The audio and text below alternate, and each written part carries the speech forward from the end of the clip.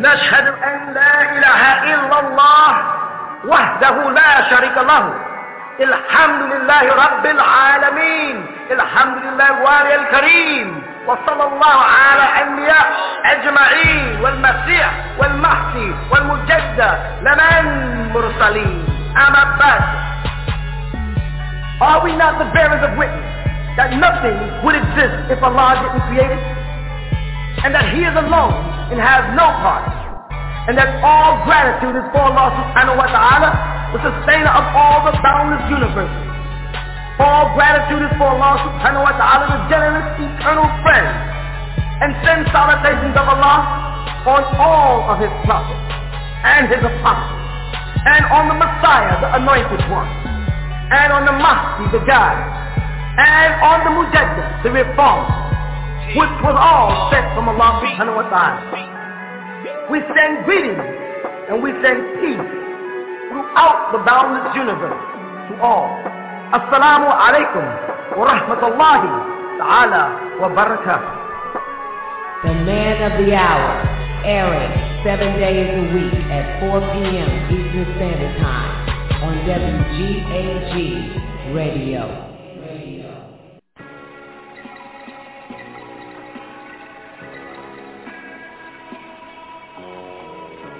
RAAKHPTAH. My name is Dr. Valen Christie. I've been a student of the Grand Master, Dr. MALACHI for 10 years. And in those 10 years, I've been exposed to nothing but undisputable truth, from the Nubian Islamic Hebrews, to the Ansar Allah community, to the Holy Tabernacle Ministry, to the ancient and mystical order of Malachi Zadok. I've been through all the schools of higher learning. And now, I'd like to introduce the man of our time, the Grand Master, Dr. Malachi Z. York.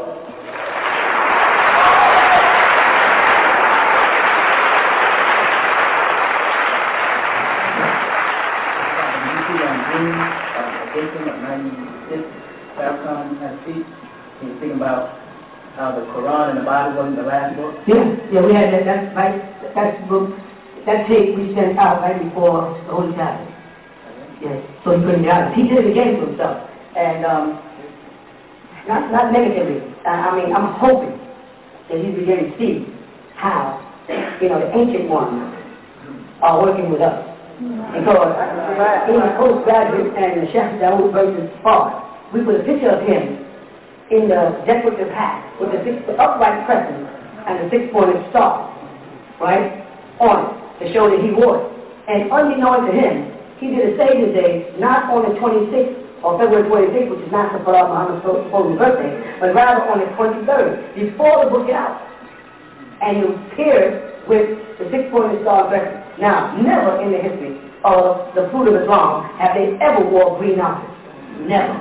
Their color is blue, according to the teachers of Allah. He talked about the blue uniform, but he corrected, because at one point he spoke about the sky being blue and being an illusion. But he said, but the I and the FOI wear blue suits, and he left it. And you can read that in the book, the two books we put out in Theology and Doctrine. It's in there. But never, there's no green in their color. However, Gaddafi put out what's called the Green Book a long time ago. Saudi Arabia's flag is green. The mountain, and of course, Nebuchadnezzar, or Al-Khidr, or Meli Sadat, as it's called, also is known as the Green One. Farrakhan had on a suit, the same as the suit I had on when I came here, with the gold buttons and the makeup, the whole bit. Now, the main thing is, we all haven't heard it, I think you should get it. Because if you really listen to what he's saying, and I think I listened to me yesterday, right? Your voice again, I listened to it last night. If you really listen to what he's saying, he said, and I repeat, and it's for him and his father, this is going on there, he said that Allah was created in triple darkness. There ain't nothing to worry about. That's better.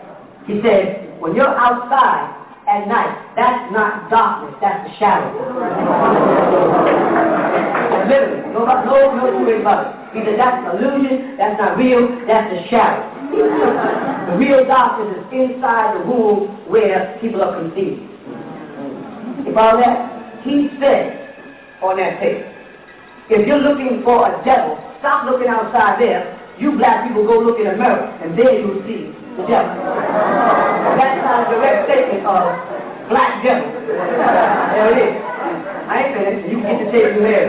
He also says on that tape, at that lecture, he says that it's Muslims and Islam, and he says they might not want to be called Mohammedism, but they are Mohammedism. You follow? And he says Muslims, Christians, and Jews, give us those names, because that's what's dividing and destroying us. He said religion is destroying us.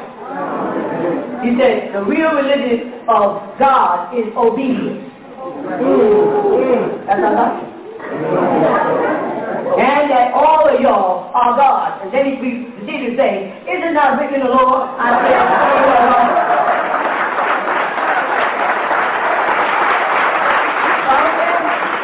so, in my view, or my point of view, right, I don't see it as a negative case. I'm quite impressed by it. And everything he talked about on that tape, up until when he gets to his wanting you to worship some kind of God, and I'll touch on that too. I'm fine with everything else. He got my back in 360 on it. As far as Reverend Chavez, or what's his name? Coming over, it was after money embezzlement and after female harassment charges in the Christian church. So it's not an impressive move. If someone came over to me carrying that with them, I wouldn't put them on the podium that quick before I investigate the reality of it. So Chavez becoming, joining the Nation of Islam doesn't make them look good. If you would have did that with a clean track record, a fire and brimstone preacher, they would have something, to applaud about. But he just came out of an unsettled case of female harassment as a minister and money loss, I think $230,000. If that was me, that'd be all over the place. Right. If I'm going to say so, that don't impress me the least. You know what I'm saying? Mainly about the lecture is don't buy the hype.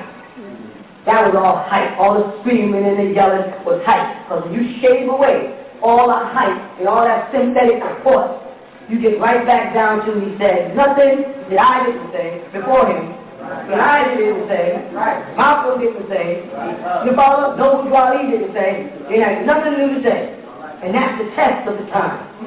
We're in a new day and time, so in a new day and time, have something new to say.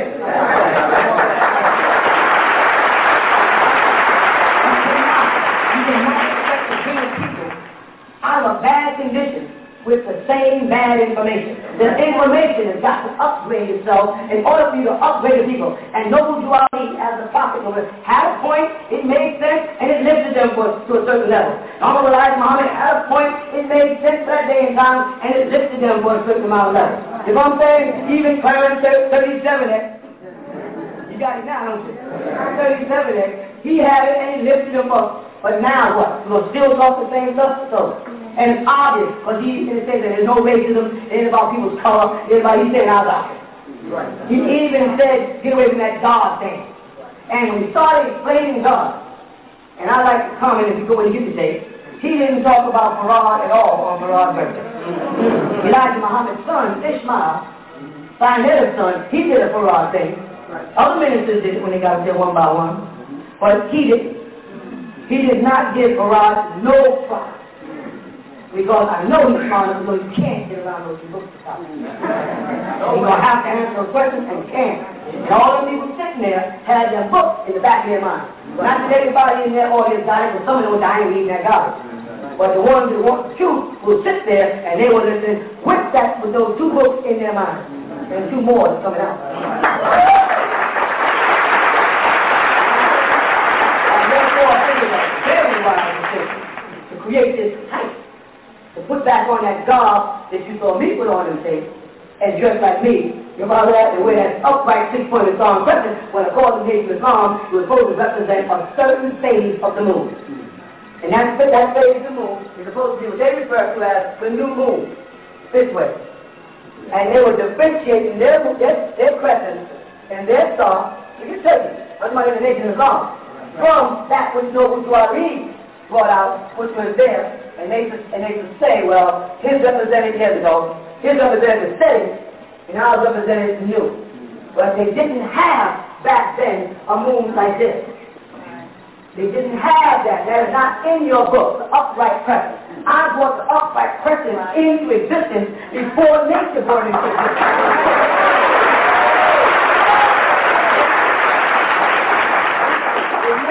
Even saw an upright crescent until after 1970. There's no book, not in your school book, nowhere have they ever saw that. Now, every month there's room for the new upright crescent.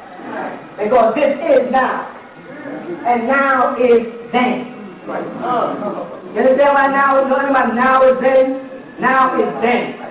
But when you say then, it should be then behind you, then and forward, or then the moment. And that's the stuff that's past, and this is the stuff that we have past here. Right. You know what I'm saying? That's the day we have. So there's no reason for Minister Louis Farrakhan to wear an upright crescent that the Honorable Elijah Muhammad never wore. And then say you follow the Honorable Elijah Muhammad. If you follow the Honorable Elijah Muhammad, then you walk in his steps. And you do what he just does. And you dress the way he dressed. And you shave your mustache or shave it off or trim it to be like him. If you follow him, because you see him like the so-called Sunnah as the best example. The Sunni Muslims, those that are wise, try to emulate Rasulullah Muhammad of 1400 years ago to the letter. And they call that following his Sunnah or his way of doing things. So now how are you going to be a follower of the Honorable Elijah Muhammad and following my Sunnah? But I was upright crescent. And on that green hat, my color, you had a 6-point star. You can see it just as clear as day because whoever was on the camera might have been one of our followers. But these dudes were in right on his face. And you can see where they put the 6 points on it, not 5. That is not the symbol on your book. That is not the symbol on your in the lesson. That is not your national, not your flag, not your pendant. That is known as our symbol. And everybody knows. You know why they know it? Because they never saw what they refer to as a Jewish star and a Muslim crescent. They never saw it before. The high-ranking Freemasons saw it, and they would approach you on the street and ask you, do you know what that means? Right. And you say, you? And walk on about your business, but they and no one else ever introduced the 6-pointed star and upright crescent to Nubians until 1970 when I presented it to the world as a sign of the ever-living, the true and living God. And they look in the book and they look like and say, this is a symbol of the true and living. Now leave the God out. Because I wasn't taking the position until the time was right. And when I say true and living God, I mean, like the brother said, you can walk up to your God and talk to him. You walk up to him and say, I got a question for you, God. They can't do it. They can't walk up to Farah, they can't walk up to Clarence, they can't walk up to none of them. You understand? And if I move on to the next life, then another God steps in place. No such thing like nobody's coming after me because I'm so great, nobody can succeed me. That's not how it works with us. When one Pharaoh steps down, another Pharaoh comes in. That's all God means is Pharaoh. But when we make this declaration that we're God, what upsets you fools is you keep on taking our definition all away from the handsaw of our community. I would tell y'all, stop judging my religion by your religion. Stop judging my interpretation by yours. You stop reading our book and think you know what we're talking about food instead of just asking me. We say God, we ain't talking about your God. Your God is, I said, it's a winner.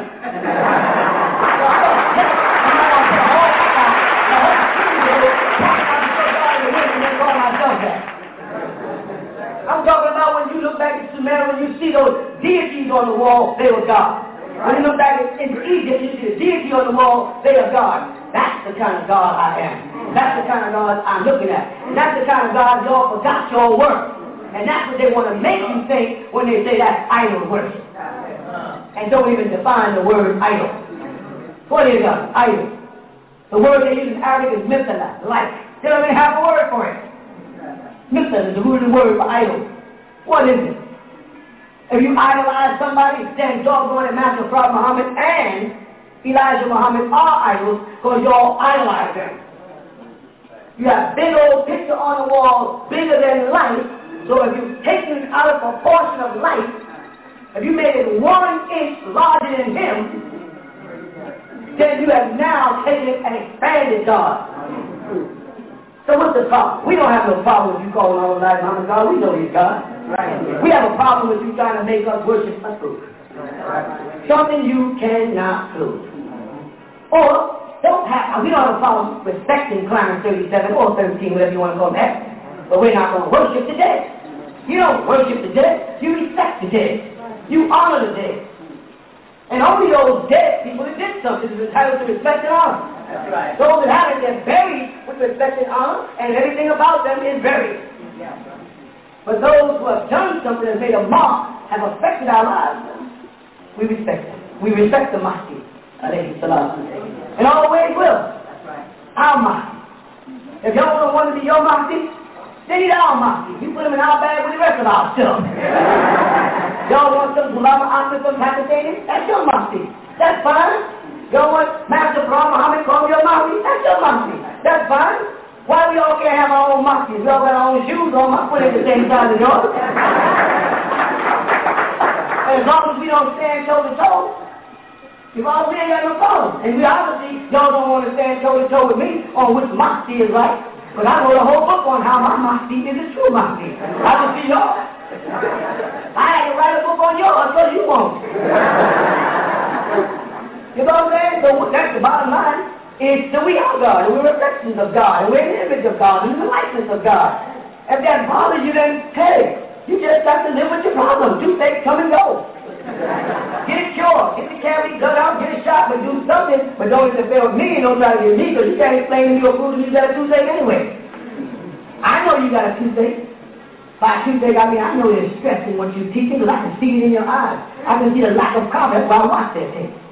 I don't watch their tape to watch their mouth. I watch their tape and while their mouth is moving, that sound is coming out. I want to see if they really accept what they're saying. If they know what they're saying. And anytime anybody starts talking about God, they don't know what they're saying because they cannot prove it. If I talk about a car, I can prove it. If I talk about this I can prove it. If I talk about the compass and the square, the actual compass and the square, the actual car, I can prove it or take you to one. And if I can't, I'll make one. Those are principles of being confident and being in truth and being right. Right. But not when I start trying to convince you that you are wrong if you don't believe in some unseen God. And give you a complex and try to make you feel guilty because you're the kind of person that says, I don't mind, you look good feeling that way, but I just have a man that wants to know. I'm a different kind of being. You can call me the devil, you can call me anything to make you feel comfortable because I want to know. I just want to know. Is there anything wrong with that now? You talk to me about Allah. Tell me about Allah. Can you explain this thing to me? Don't say God the creator. Get all that. And the worst thing you could do is run over to the Quran, a book written by mortals, if not written by mortals, recorded by mortals, stored in the subconscious or conscious mind of mortals and human beings who are all imperfect, like you said, a wobbling planet, a wobbling mind. Your mother ain't going to go to the Quran and say, listen, the Quran says, Allah said. Of course. The Quran was written for people like you that want to use the word Allah. Of course the Quran is going to back up Islam. You go to Jehovah's Witnesses, they do the same thing. They got a whole bunch of books that back up Jehovah's Witnesses junk. What about the universal truth? The universal truth would be to strip the name of Allah and tell me the meaning of it. And your scholars can't even do that. El-Ilah or El-Lahu or they don't even know what it means. You asked one the other day, some 5%. I believe in Allah. What does Allah mean? He said, The word, not the attribute, the word itself, that's being attributed to the being of force, the source, the person, or whatever, or the box of cookies. Whatever it is that you're calling Allah, what does the word first mean? They can't tell you. Muslims are Bismillah, what does Allah mean? The God. What happened if the Germans never created the word God or good? Then what would you say it means? The Dutch, the French, the Dios, the Spanish? What would you say, man, that we didn't need all these other languages? Stop everybody else's language, brother, and tell me what Allah means. Now, what would happen is, if he could speak the Arabic language, he would start giving you a commentary of Allah in Arabic. That's the only way you can explain Allah. Because the law is an Arabic word. You can't explain a law in Arabic word in English. You would be translating. The bottom is you'll be moving away, you'll be going away from it. Transit authority, understand? You'll be going away from it because you cannot capture the actual meaning. You follow? So now don't try to hold me in and make you think if a person don't believe in God and they're a devil. The person don't believe in God, brother, don't believe in the devil either. Don't understand that? They come together. Because you wouldn't even know there was a God unless there was a devil, because there'd be no purpose for your God if there wasn't no devil. So y'all need the devil as bad as y'all need your God.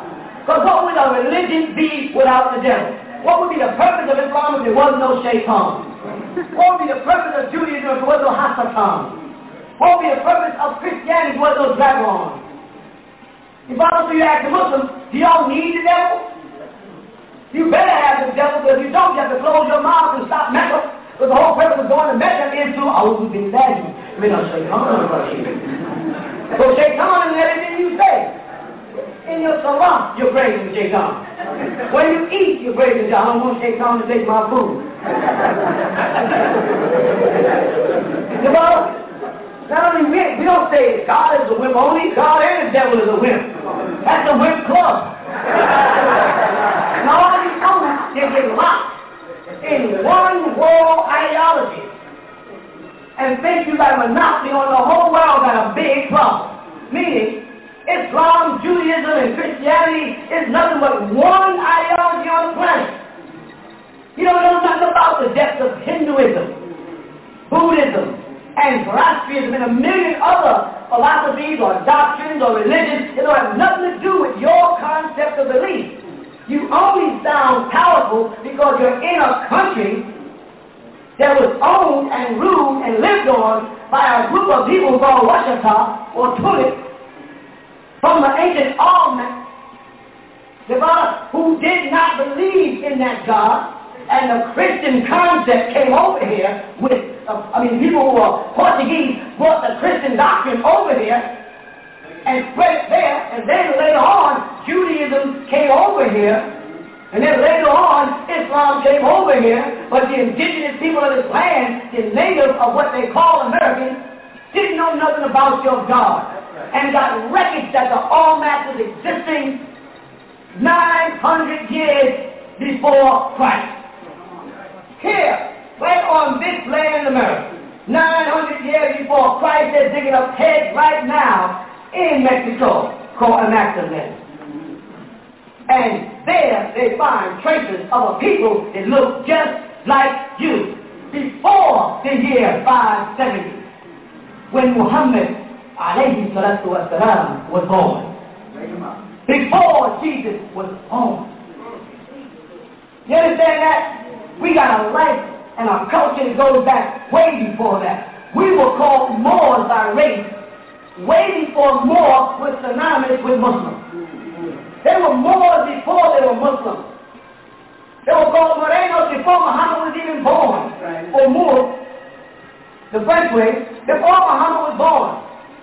You know what I'm saying? Somewhere along the line, Islam bit its way into Moor. And now you got a bunch of people walking around saying, I'm a Moorish scientist, and raising their hand for Islam. Don't realize that Islam is taking away from the greatness of being a Moor, because Islam was born in Arabia among Hindus and Turks calling themselves Arabs. That's right. And there was no Middle East. Look at the map again, and then say Middle East. I show it also. Say it. Now, I don't say the word. Think about Middle East. Where is that? You do it. Go to a blackboard anywhere and do this, make a comment, and put Middle East there, right? How can you be a Middle East? If this is west, and this is east, and this is north, and this is south, how can this be the Middle East? Now, we know of a thing called the Far East. That's the Far East. This would be the far west. This would be the far north. And this would be as far south as you can go. As far west as you can go. As far east. But there is no such thing as the Middle East. There's no such thing as an Arab with natural roots. You will not trace Arab to natural roots. You'll trace the people back to a man called Joktan, which will go back to Hebrew, but you will not find Arab as a race. The word automobile means automobile. And the word with Arab means to roam about, to move. You know what I'm saying? They don't exist. There was no such thing as Saudi Arabia. That oil over there is ours. Our land extends from California to where? The Persian Gulf. There was no split. There was no Red or Red Sea. That's a natural threat. The Atlantic Ocean did not exist. I showed all that back in the notebook. All those pieces fit right back in. Straight on down through South America. There's no such place as Puerto Rico. That just means that when they got there, he said, that's the richest port I've ever seen. So how now are you going to say that Puerto Ricans are poor people, and Puerto Ricans are minorities, and Puerto Ricans don't have nothing? And when you say Puerto Ricans, you're saying they're rich. Simon Amorite says, you Puerto Ricans. He's saying, you people from that rich port. You say, well, what happened to the riches? What happened to the people of the port? I tell you what happened to it. They took it. Fake Puerto Rican. Spaniards, Parties took the image of the Moors. Because we had Moors in Morocco, Moors in Spain, Moors in France, Moors all across Europe. Moor was what they called you by race. That had nothing to do with being Nubian, had nothing to do with being Muslim or Hebrew. Moor describes your race, Moreno, black. People from that black soil. Quran says it. Man was created from the dust of the ground. So every time they try to change the meaning of Nubian, they say, well, Aswan, from the word Aswan, black, does not have anything to do with the people there. It has to do with the soil of that place. Well, fine, because the people in that place who walked in that place 5.1 billion years ago walked alongside of dinosaurs in that place and left their footprint in that soil. And if your doctrine, meaning the Torah and the Quran and the New Testament is right, that man was shaped from the dust of the ground, then it was the black dirt of Aswan and shaped the skin of the man anyway, so it still covers the man.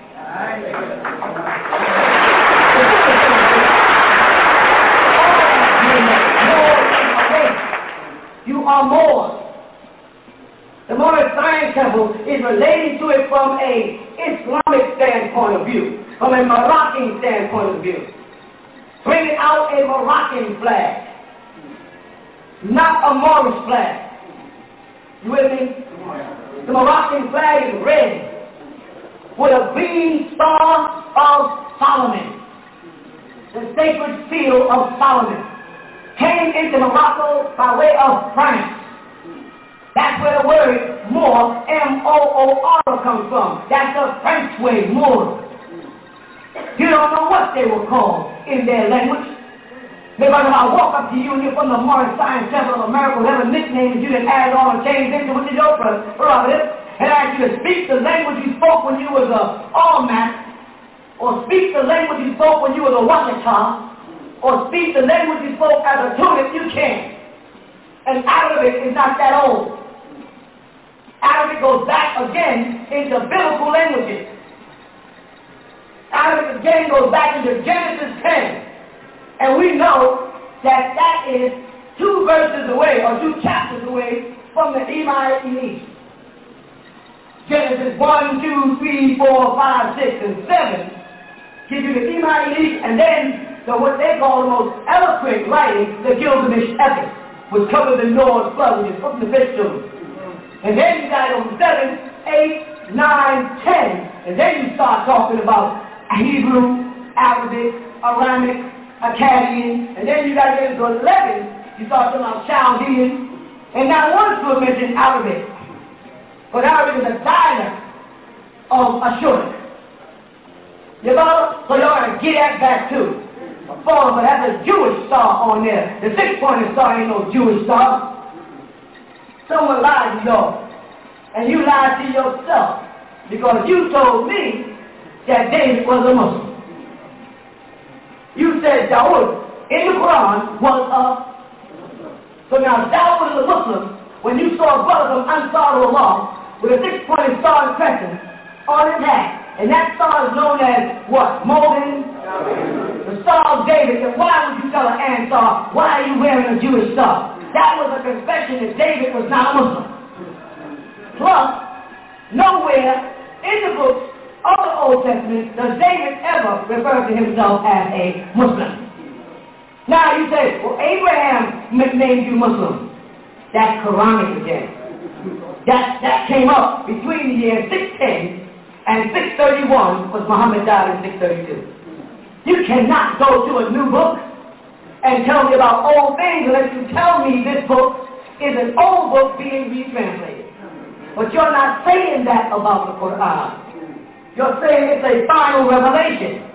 Something revealed for the first time. When 99% of it is obviously not the first time here.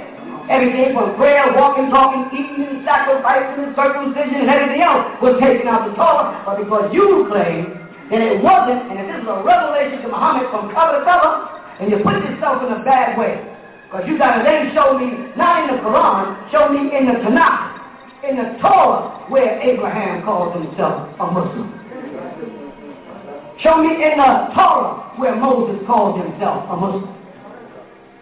And if you say, well, shalom is the same as salam, then why did y'all create salam if shalom already existed? Shalom Aleichem was good enough. And I'm talking about that one second. So they didn't even know this. But I'm tired of hearing it. What does assalamu alaikum mean? What does it mean? No, it doesn't. The word alay means what? On. Alaykum means on you all. Alay is not through you. It's not in you. It's on you the way that tarbush or that tadiyah or that imma is on your head. Listen close. But it's simple. But it was tricky. Some demon got it and did it again. You understand? Yeah. If I say to you, salam, peace, alaykum, I'm saying peace on you. I'm not wishing you peace. I'm not saying peace through you. The peace is not seen, disguised in your heart. It's not in your body. The rock is not in your head. It's island rock. Island on the body. So when Muslims greet each other, it's a subtle trick. That's why I got shalom out of it. With Rahubat in. Because I tell you, assalamu alaikum. The peace be on you. You don't need peace on you. You need to be in a peaceful state. Wa alaikum salam. And on you peace. Or ma salam. With you peace. With, like with ma in Arabic. It's not with like in your character. That's anger. That's with like to accompany you somewhere. May peace walk beside you. Maybe that's why so many of y'all get hit by a car. Because you get hit and the peace gets away.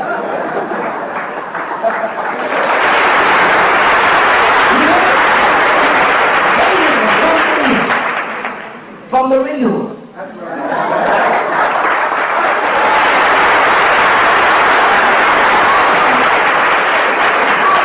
We have not heard that in 1400 years. How come nobody in all Islam has stood up and said, you know, assalamu alaikum does not really mean anything to help you. It just means peace be on you, on top of you. Like I put a glass on a television table. I put a book on a desk out of Mexico. Is that real? And I put the print on the book, it would only be on the cover. So you could, if you say, and Quran, the truth is on the Quran, you would not be saying the Quran has any truth. Alright, now if you read the Baqarah again, the first couple of verses, you're going to see that Allah qulubihin. a seal on their heart, but they translated it in.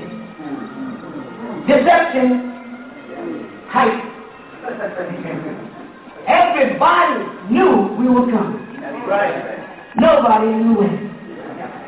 Everybody knew this day and time was coming. They were calculating and we were calculating. And we're the best calculators. Because we have worked it out. So that is not no Moorish flag. That is a Moroccan flag. Unless the Moors they're talking about are Moors that fall under the government of Morocco after the 17th century when that flag got there. And when Ali was teaching Nobuju Ali, Ali was not using a Moroccan flag. Because also Marcus Moses Garvey was also taught by Ali. And Marcus Moses Garvey introduced a red, black, and green, which was originally black, red, and green. The flag as found in the Sudan, the flag of the Mahdiya, with a spear and a crescent. That was the flag, black, red, and green. And all of your revolutionists throughout America, by whatever group or sect, are popping up the Mahdi flag. And don't even know. They got all these black monkeys, all these red, black, and green flags. All it is snapped off.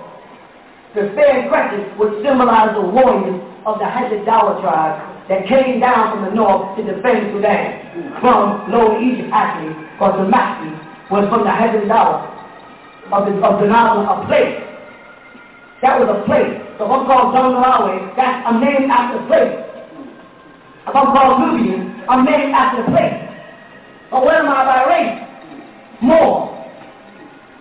What is my nationality? Moor. If you're going to be anything, you're going to be an Afro-American, be a Moorish American. He said got that far right, but they got to separate that doggone Islam from it.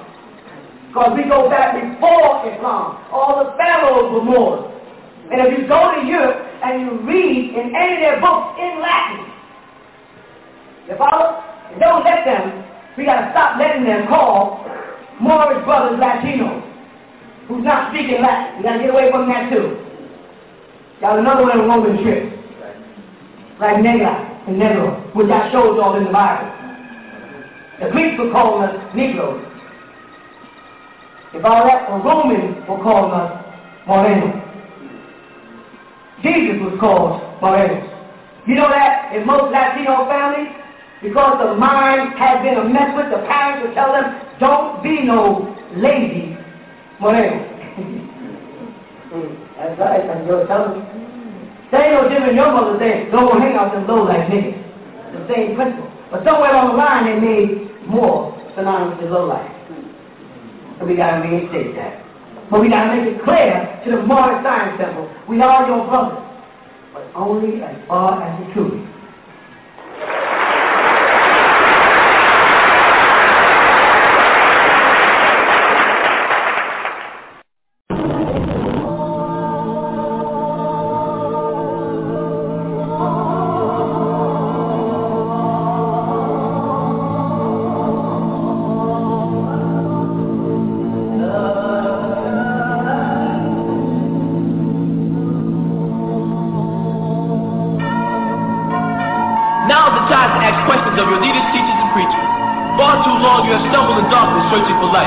We have a man in our midst who can bring forth truth back beyond doubt, that can open the eyes and ears of those lost in darkness. As Saeed al-Imam Isa al-Hadi al-Mahdi is that man, and the author of over 150 books of religious and scientific nature. As Saeed al-Imam Isa al-Hadi al-Mahdi has brought forth this information straight from the scripture, so it cannot be denied. So we invite you to listen, to learn from the true light featuring as Saeed al-Imam Isa al-Hadi al-Mahdi.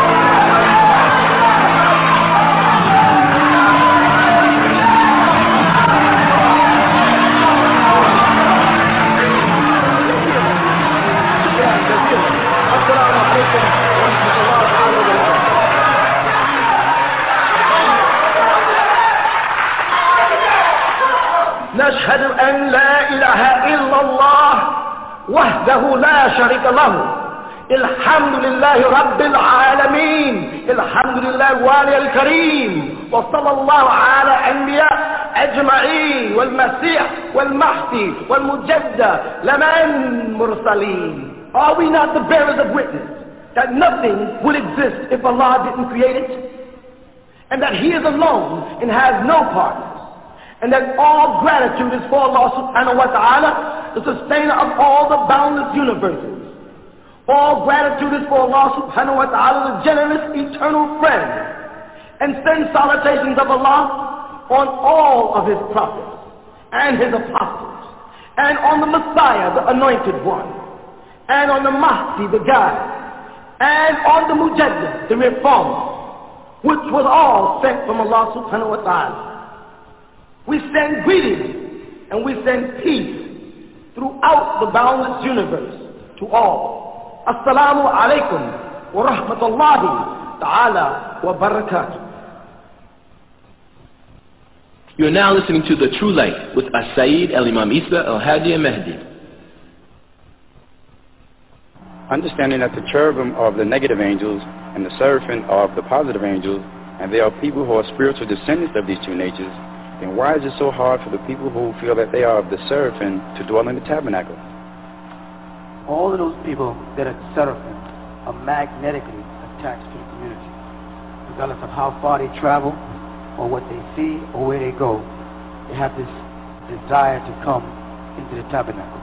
Anyone who is at the door of the tabernacle is just listening. Like the Quran says, there are angelic beings who listen at the door when the Holy Quran is being recited, only to take those recitations out and pervert them.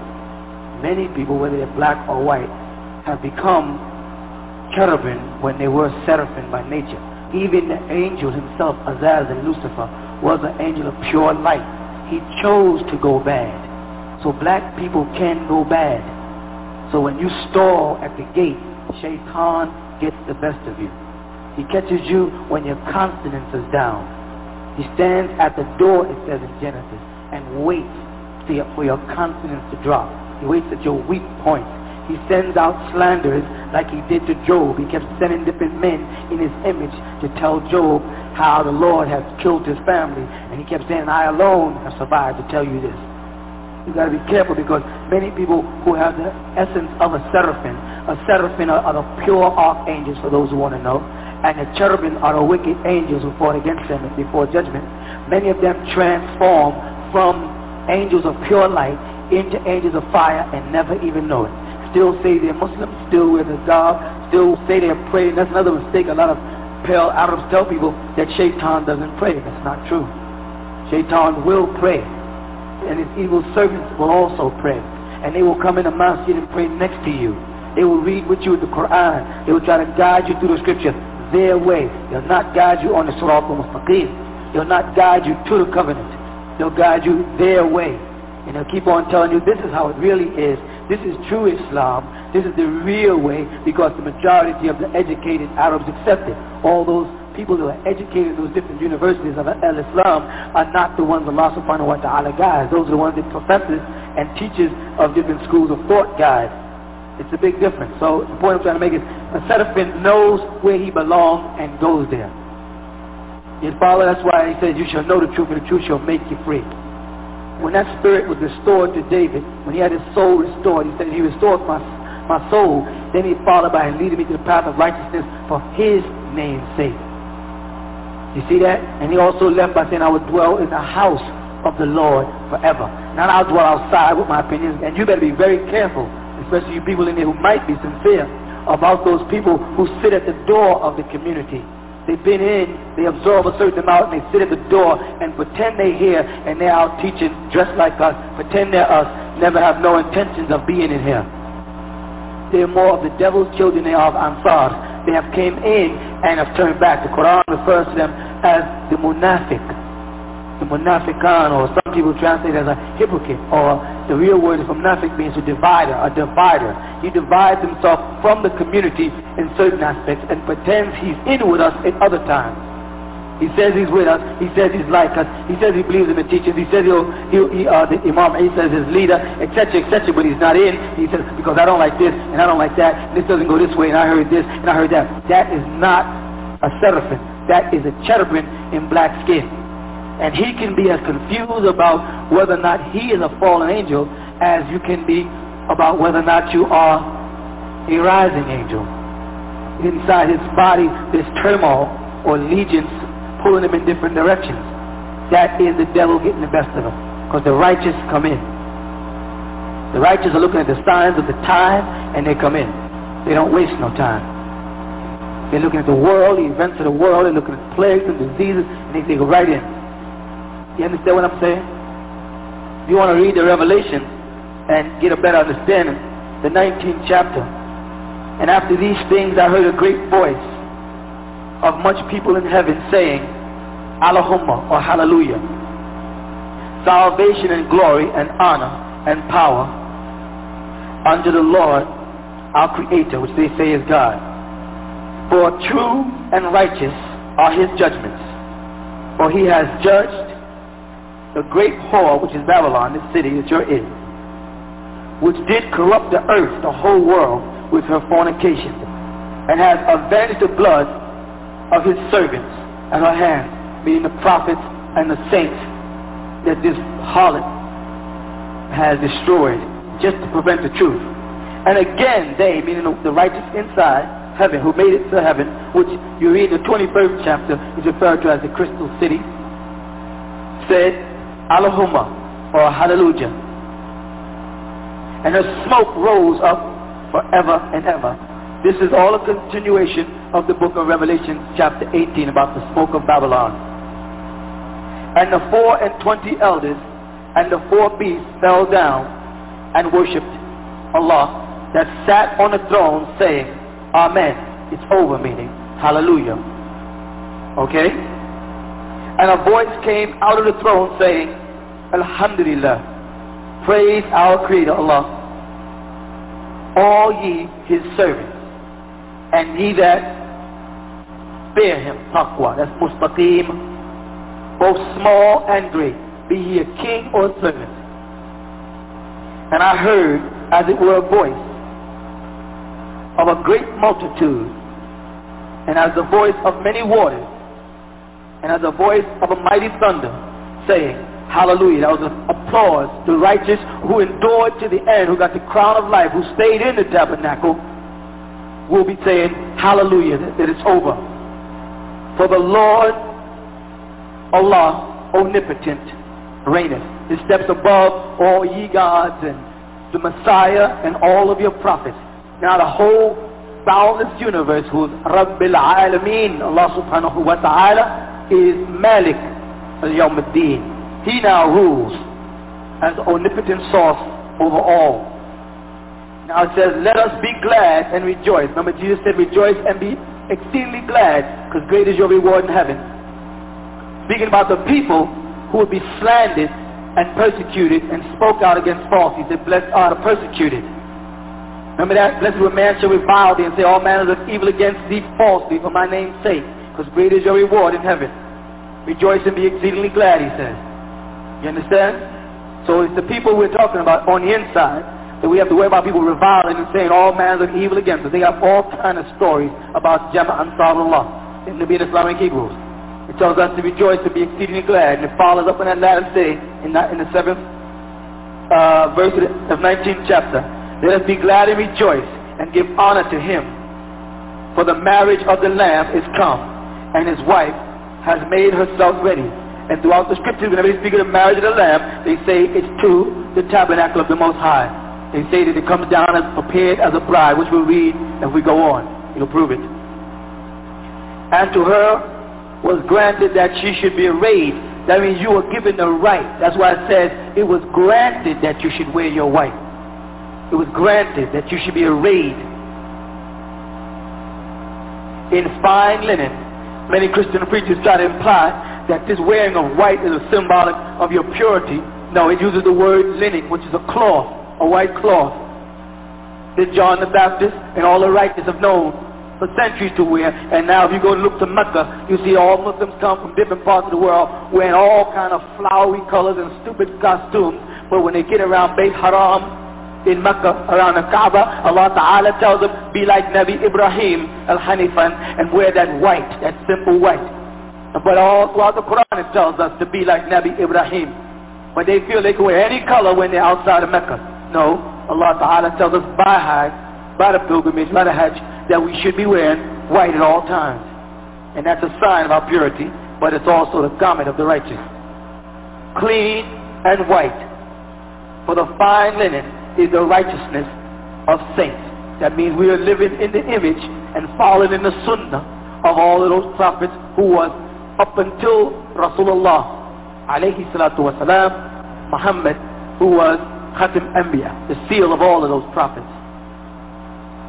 Number 9, and he said unto me, write, speaking to John of course, write, blessed are they which are called unto the marriage supper of the Lamb. And he said unto me, these are the true sayings of Allah. And I fell at his feet to worship him.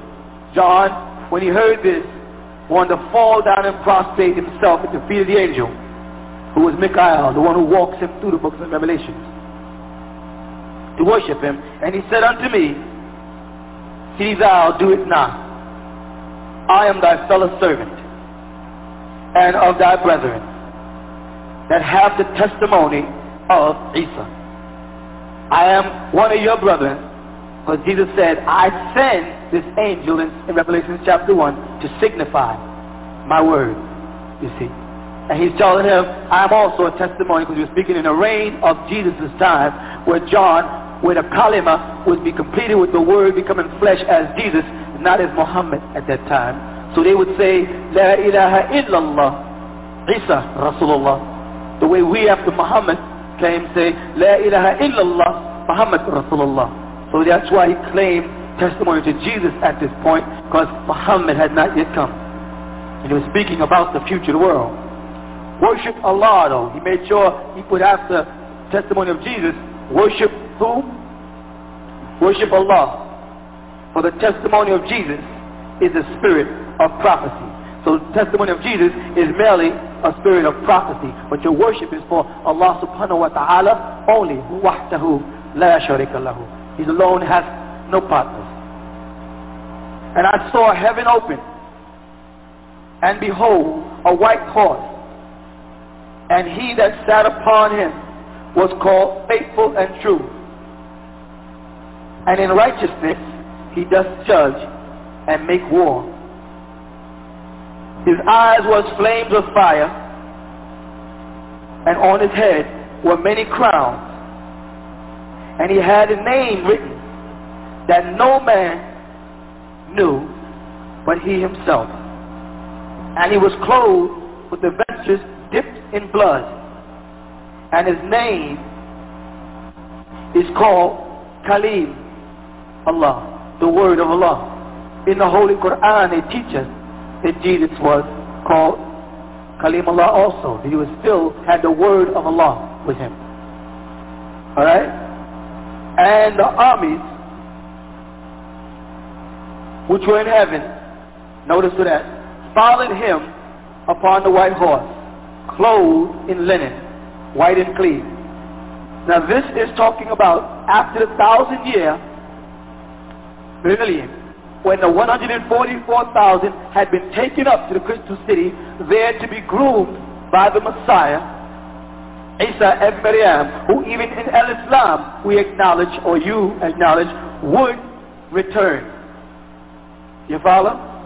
Now the devil had been locked up for 1,000 years and let loose on the world, like he does in the book of Job. He let loose on the world for total temptation of all humanity.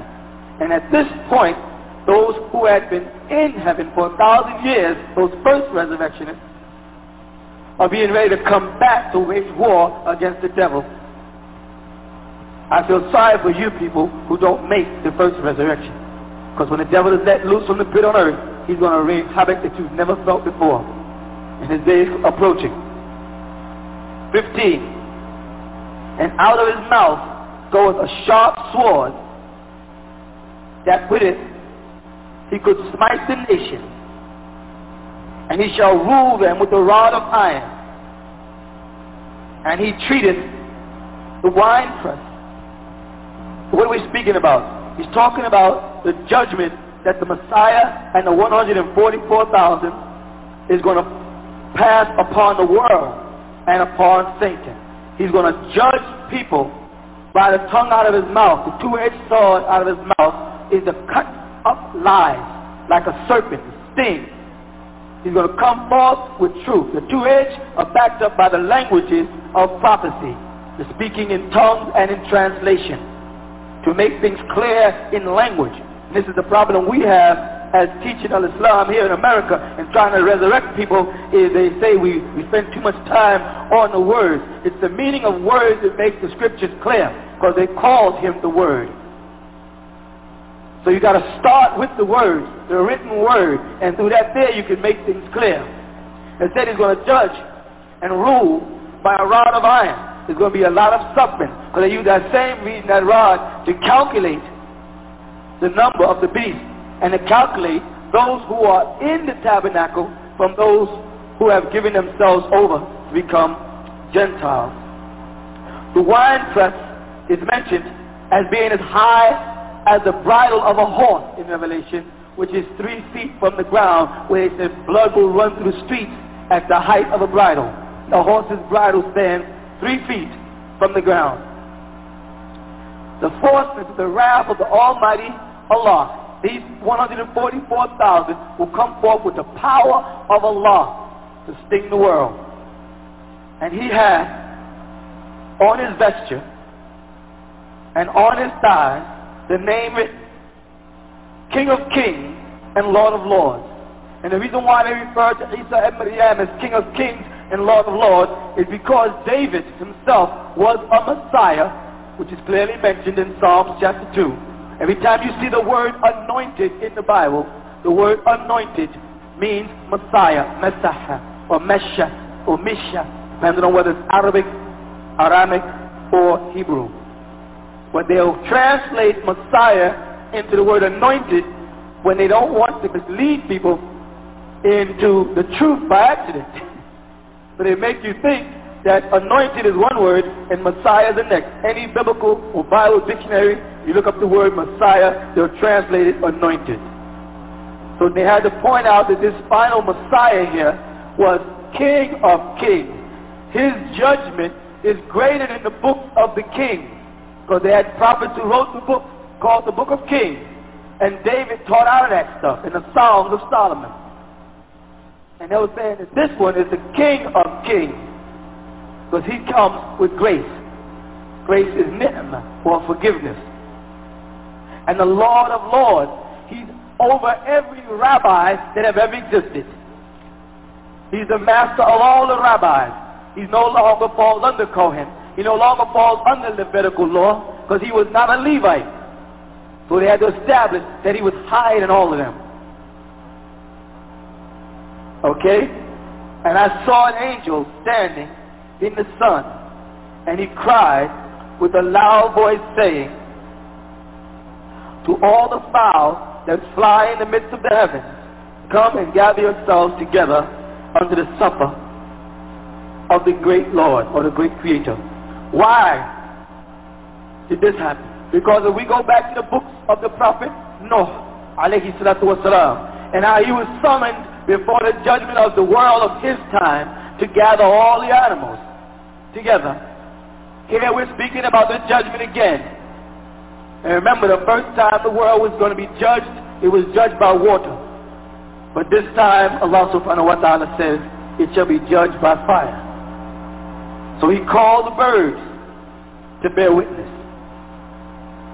Number 18, that ye may eat of the flesh of the king, and the flesh of the captain, and the flesh of the mighty men, and the flesh of horses, and of them that sit on them, and the flesh of all men, both free and bond, both small and great. Of course, the next question comes up, what is he talking about? about eating the flesh. Do you people have a Quran in there?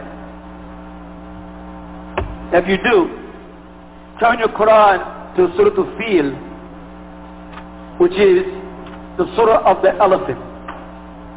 Would someone read it? Okay, this is the 105th Surah of the Quran. It says, Bismillahir-Rahmanir-Rahim, in the name of Allah, the Merciful. Hast thou not seen how the Lord dealt with the people of the elephants? Pause. The people of the elephants were Abraha and them who came through Ethiopia, through Yemen, through Ethiopia, to try to take the Kaaba, because they knew of the birth of the Prophet Muhammad alayhi salatu wasalam. And Allah Ta'ala protected the Kaaba this way. They came forth with elephants riding to conquer and stomp all the people around the Kaaba and put their gods and their idols there. But Allah protected the Kaaba this way. Go ahead. Okay, second verse. Did he not manifest their scheming to destroy the Kaaba was given an error, a grave error? And consequently on them he sent airborne flocks, throwing hot stones from Sijil. By throwing the stones from Sijil, he made their flesh raw, like kernels of quickly consumed corn and chewed hay. That's it. Bismillahir-Rahmanir-Rahim. ألم تر كيف فعل ربك بأصحاب الفيل ألم يجعل كيدهم في تضليل وأرسل عليهم طير أبابيل ترميهم بحجارة من سجيل فجعلهم كعصف مأكول. If you make note that طير in the third verse again, could you read it? Consequently on them he sent airborne flocks. Tayrin, or the birds. Allah subhanahu wa ta'ala used the birds. This, by the way, is where Alfred Hitchcock got his picture concept. He used the birds to attack these people who came out against the Mecca while he was against the followers of Rasulullah alayhi salatu wasalam. This is how he protected them. And he will protect the 144,000 again when he calls the birds. I just want you to see that a lot of biblical quotes match directly to the Quranic meaning. If they just read the Quran, they'd see what they meant. If you ask the average Christian preacher what this is talking about, they wouldn't even know. Ezekiel 38:18 also will speak about it. 19. Again. And I saw the beast and the kings of the earth and their armies gathered together to make war against him that sat on the horse and against his army. So now the beast, the devil himself, had got his armies together and they are preparing to war against Al-Masih and the 144,000. Notice that this is a replica of that story in the Quran, Surah Al-Fil, when those horsemen on elephants came to make war against Mecca, where Rasulullah Muhammad alayhi salatu wasalam would be born and failed. Number 20. And the beast was taken, and with him the false prophet, not prophets, the false prophet, because there will be a flatterer who's going to come in the name of the Messiah and deceive the world, Daniel teaches. A false Christ who's going to rise up and fool the whole world. We call him Masih ad-Dajjal in Islam. Many Muslims are going to drop their deen and follow this false prophet that worked miracles before him. And this false prophet will have the power to perform miracles. Many times people ask me concerning Christian preachers and how do they heal. The devil has the power to heal. The devil was an angel. You can heal in the name of Jesus Christ and be wrong. You can heal in the name of Buddhism and be wrong.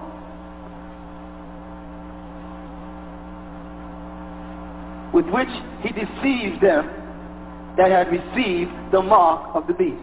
His miracles and his falseness as a false Christ is how he's going to deceive people and give them the mark. Now in Islam, Rasulullah Muhammad alayhi salatu wasalam, throughout the hadith, they keep making mention of, the followers of Masih al-Dajjal, because they'll have a kafir on their forehead, the letter K. Now, what they have misinterpreted is that they have people looking for a letter K, when it doesn't mean that. The letter K is symbolic of the kafir, and when you look at people who are living in the image of the beast, and if you look at the Arab world today, and if you look at the president of Egypt, no beard, no taqiyya, suit, tie, he's dressed like any other Britishman. And the same thing would be Syria, Jordan, Morocco, and even Saudi Arabia, and up until recently, even the Sudan. These people are living in the image of the beast. Therefore, when you see them, you see a K, you see a kafir. They have the mark of the beast on them. The whole Muslim world is making a transition from following the sunnah of the Prophet Muhammad, living the way he had prescribed for us to live, dressing the way he dressed, eating the way he ate, praying the way he prayed, and doing things the way he did it. Now we're following the hadith of men from different parts of the world who are altering them to suit their culture.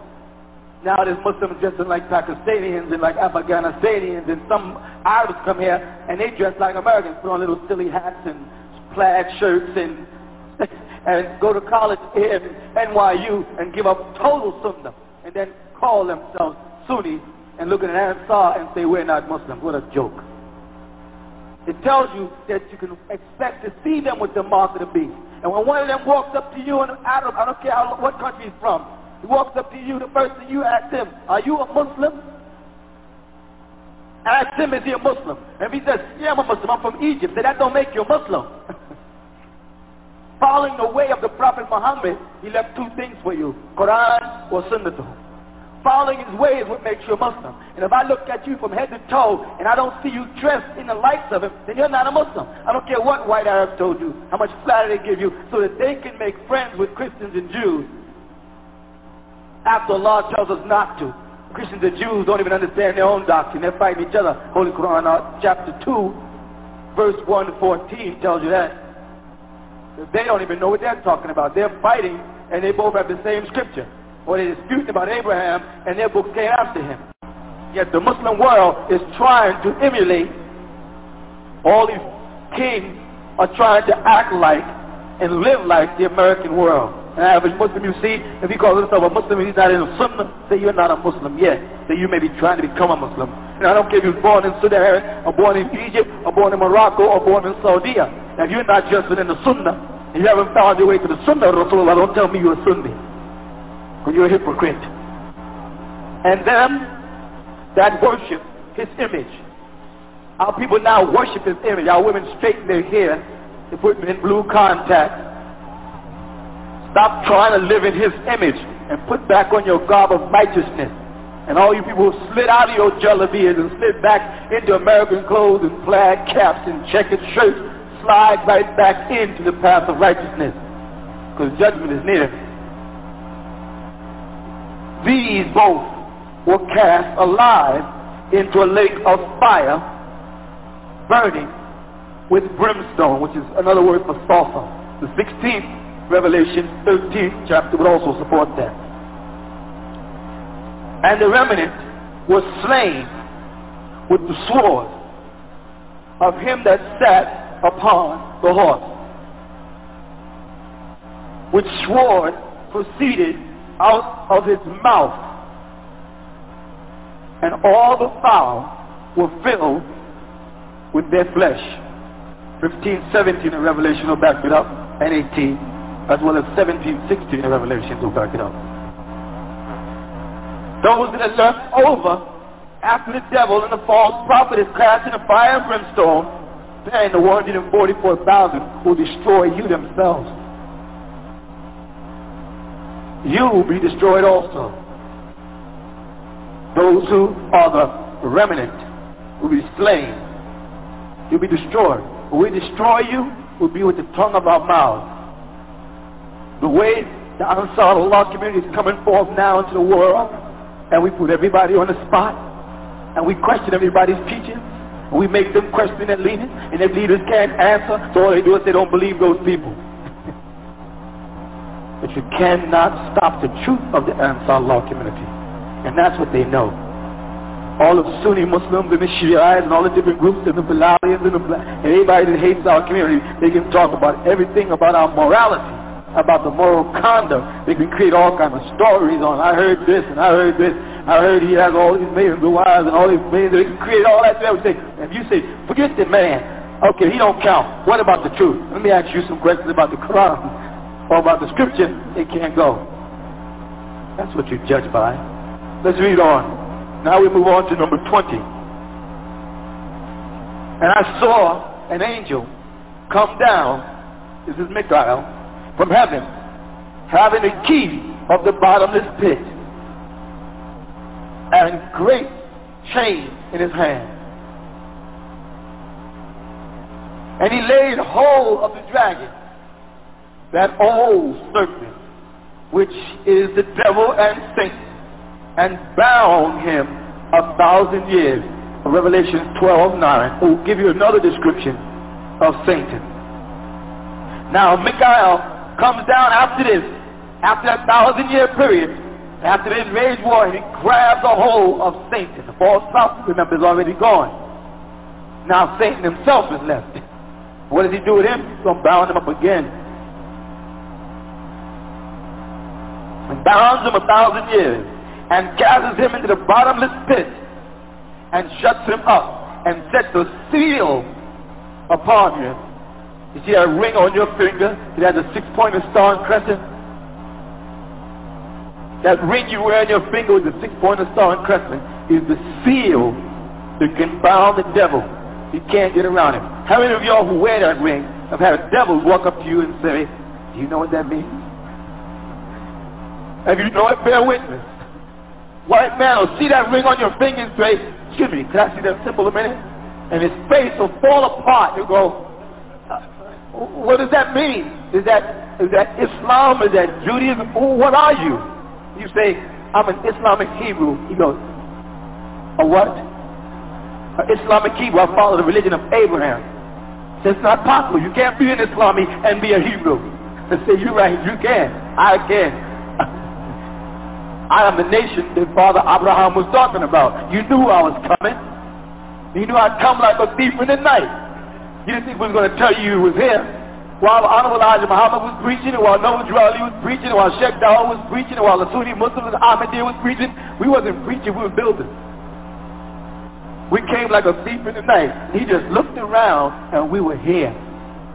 When we looked around, the rest of them, they said, I just looked around, and they were gone. He just looked around, and we're here. And now he has to contend with this new thing. The doctrine is unstoppable. He knew it. But that seal, you better get your seal and keep it on, because it's your protection against it. Don't let nobody fool you.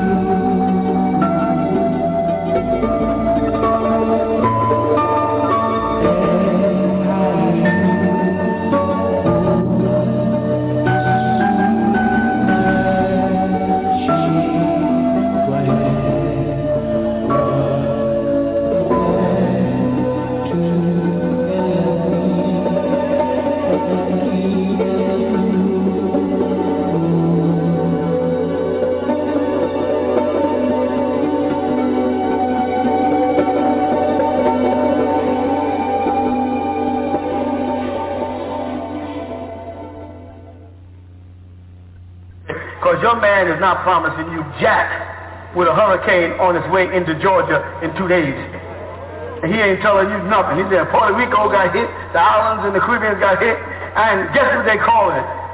What's that little creature with this, who's got the color like this here? What's his name? Barney. Hurricane coming. It's called Hurricane Barney. Now what are they trying to do that to kids for? Now Barney comes through and tears up the house, and kids are gonna be, you know, it's much like, it's like your uncles and fathers go hunting for deer on Christmas Eve. And while the child is waiting for the reindeer to come, they might walk into the garage where the uncles and pops had gutted the deer. They open the door and they see Rudolph hanging up there with his guts hanging outside. Trauma for the kids, messed up for life because of that. They can't do nothing about the phenomena of nature. Meanwhile, you have to ask yourself, why would they waste their time messing with the Nubians, as they like to call it, Nubians? Why would they be messing with the Nubians at this close proximity to destruction? I mean, and I'm not going for the, oh boy, he's a doomsday preacher. You don't have to believe, I do not care if you don't believe this stuff getting ready. I don't care if you don't believe the meteorites are coming. Your government knows it. You know what? This week they had on the news that they figured out a way to regrow the bones. And they figured out a way to reanimate tissue. No, that's on the news. We have, we stay in there. Did anybody hear about it? Well, we did. Check it, go on your computer. Or people of African descent, keloid, is because there was a time where we were able to regrow our limbs as gods. They thought I was crazy. I said, that nigga is nuts. Ain't nowhere in the world where you have their arm cut off and it regrow. Well, now the scientists are saying they can regrow limbs. They can, your bone can be cut off here, and they have a way now where that bone will go back and that flesh can grow back. Well, they grew an ear on a rat, and y'all saw that on television. Well, of course, they could grow your finger back. What does that mean? It means one thing, that the scientific community is being exposed to things they never was exposed to before. Whole new science. Carson is ready to have an operation to repair his ear. He may be in line for a remarkable new technology being developed here at the University of Massachusetts. A technology that won't just fashion him an ear from existing tissue, but one that through tissue engineering will actually grow him a new one. This is an example of growing an ear in the shape of a human ear on a rabbit ear. So it's actually an ear grown on an ear. That's just one of the wonders Dr. Charles Vacanti of the UMass Medical Center has created. His most memorable to date is this now famous mouse with a human-shaped ear growing on its back. The ear was made from cow cartilage, which grows much more easily than human tissue. But Vacanti has since been able to grow ears made of human cartilage in mice. I think we're very, very close. I suspect probably less than 2 years, probably within a year of doing the same thing in a human. For example, if this was Carson's ear, we would first make a mold of his ear. To engineer tissue, Vacanti first molds a biodegradable scaffold in the shape of the body part, then covers it with the appropriate cells. As the cells grow, the scaffold melts away, leaving what just a few years ago would have seemed impossible. As a medical advance, I suspect that tissue engineering will be as significant as antibiotics. It's not just ears Vacanti is creating, but other structures like a windpipe and hard-to-repair bone. He's also found a way to make nerve cells divide and grow, a potential treatment for brain and spinal cord injuries. Other scientists are growing organ tissue, and Vacanti foresees a day when injured or ill people will have replacement parts grown for them. For example, you have liver failure. Instead of having to wait until a donor liver is available, I believe you'll be able to engineer a liver of your own cells. Grow your own liver. Grow your own liver. Something else we mentioned, they recently mentioned, I don't know if y'all know, I hope y'all did. They talked about children And the father's only 10% of the child now, and the mother's 90%. What? Do you know that? Well, yeah. See, here's what happened. This is going to get into your doctrine in a way where if you really get into it, you go, oh, man. If you don't know the doctrine, this might not catch you. The woman's body, mitochondria DNA, which predates man by 1,000 years, when woman was God. Woman's body has a defense mechanism in it. Do we agree? Yes. Like a man's body. No, somebody say, well, if you take alien blood from anybody, I'll make it clear, and inject it into a woman, in 6 to 8 weeks, her blood will overthrow that alien blood. That's why they have to be very careful with transfusions if they get people who have the same type of blood, because your body will reject it.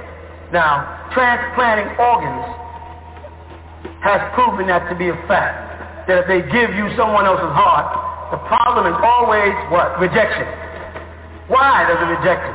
Because your body has a built-in mechanism for it to defend itself against alien properties of all kinds. And even in the blood, ask anybody about blood. If you inject blood, if you have to get a transfusion, your body will overthrow that blood in 6 to 8 weeks, or that blood, or it will eventually kill you. If they add a liver to your liver, they have a certain amount of time. They must keep your body constantly filled up with, what do they call it? No, anti-what? Antibiotics. Thanks. I'm trying to make it simple for everybody. Is the way we use, not antibiotics. It goes, you have a body that attacks everything. Your immune system, thank you. They got to keep injecting you with serums to keep your immune system extremely high. They right now say if you have cancer and you have a very high immune system, then you can, of course, take radiation, chemotherapy, but if you don't, it'll kill you. That's understood. Well, that's because it's alien to the body. You with me so far? All right. So now, once you establish the immune system and keeping the immune system, so therefore any alien organs would be able to survive for a period of time, but they have not succeeded yet with any transplants. Right here in your lower abdomen.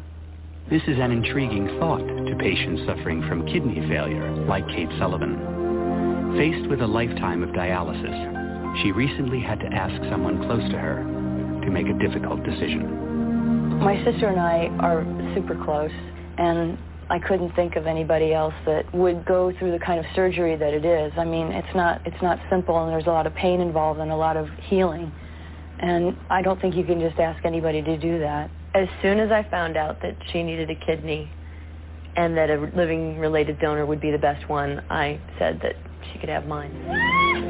The transplant was a success, and a few months later, Kate was in excellent health and well on her way to a full recovery. But Kate must still take 29 pills every day to stop her body from rejecting her sister's kidney. A kidney from her clone would be a perfect match. If I needed a kidney and I could get one from a clone, I would definitely do it.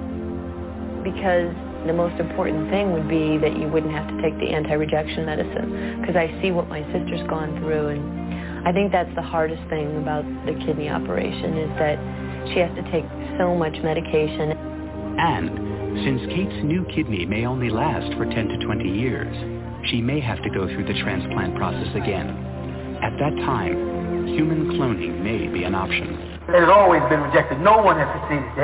They extended the period of time, but it doesn't last forever. Eventually, the alien organ dies. All right, so then, if a man and a woman are together,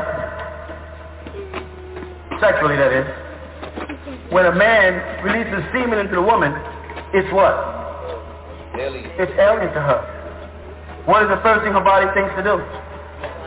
To attack it.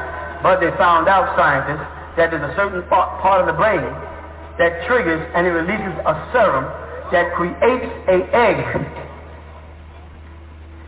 inside the womb of the mother. It's an egg or a bag, a pouch. You follow that?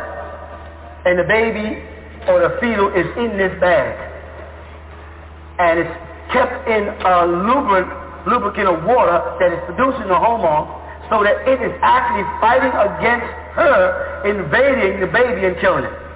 When the brain does not trigger this properly, you hear me? And it doesn't send enough of these defense mechanisms, there's a miscarriage. Right? If too many of these things get in the bloodstream and into the baby, when the baby is born, within 6 to 8 weeks, there's cradle death. It still attacks the baby. They'll tell you they don't know what cradle death is, because they don't know. But it's a scientific fact. So now, what actually happens is, the baby in the womb of the human female as a mammal is living in a sack of water. Has anybody here been raised on a farm? Good. I mean, you see a hen lay an egg, right? Does it come out hard or soft? A lot of city folk might not know that. No, I'm not trying to be funny, they don't. When a hen lays an egg, it's soft. You follow? And then when it hits the air, it begins to harden. The same thing happens with the placenta of the woman. When they first remove it from the woman, it's soft. And just in a couple of minutes, it starts to harden up, the clots. Where am I reaching at? I'm reaching at the fact that women have an egg inside of them. That they really give birth to an egg. But unlike the chickadee, it cracks the shell on the outside of the body. You call it my water breaking. And the egg breaks inside and the baby comes forth. And sometimes they'll say the egg collapsed and put a thin veil over the baby's face.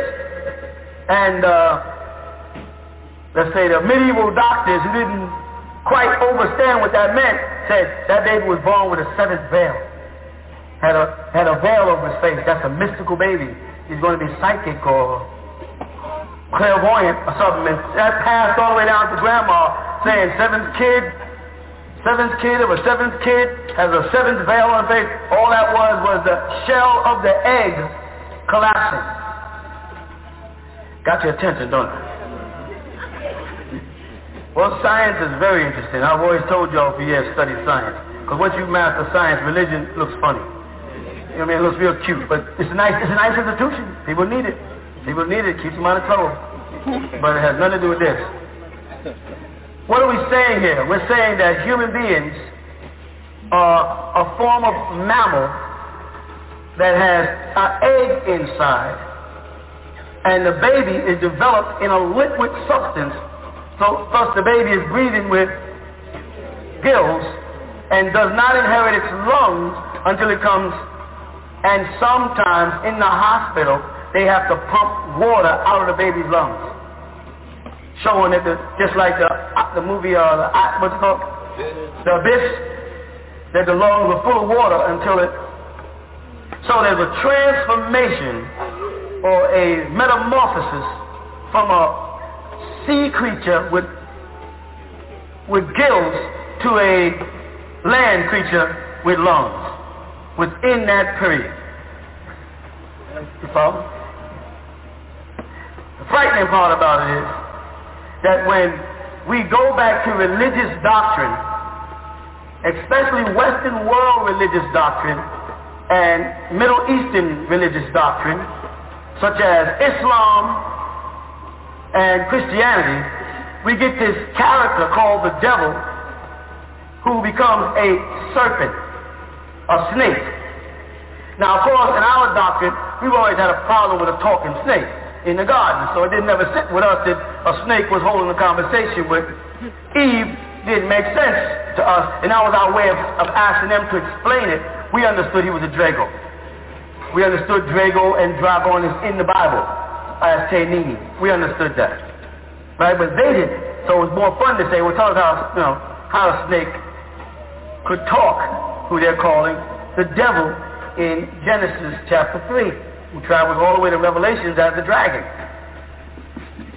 But this being called the devil was identified with a serpent. When they say Leviathan, again, they give it, you look it up in the Bible, they say, a big sea creature.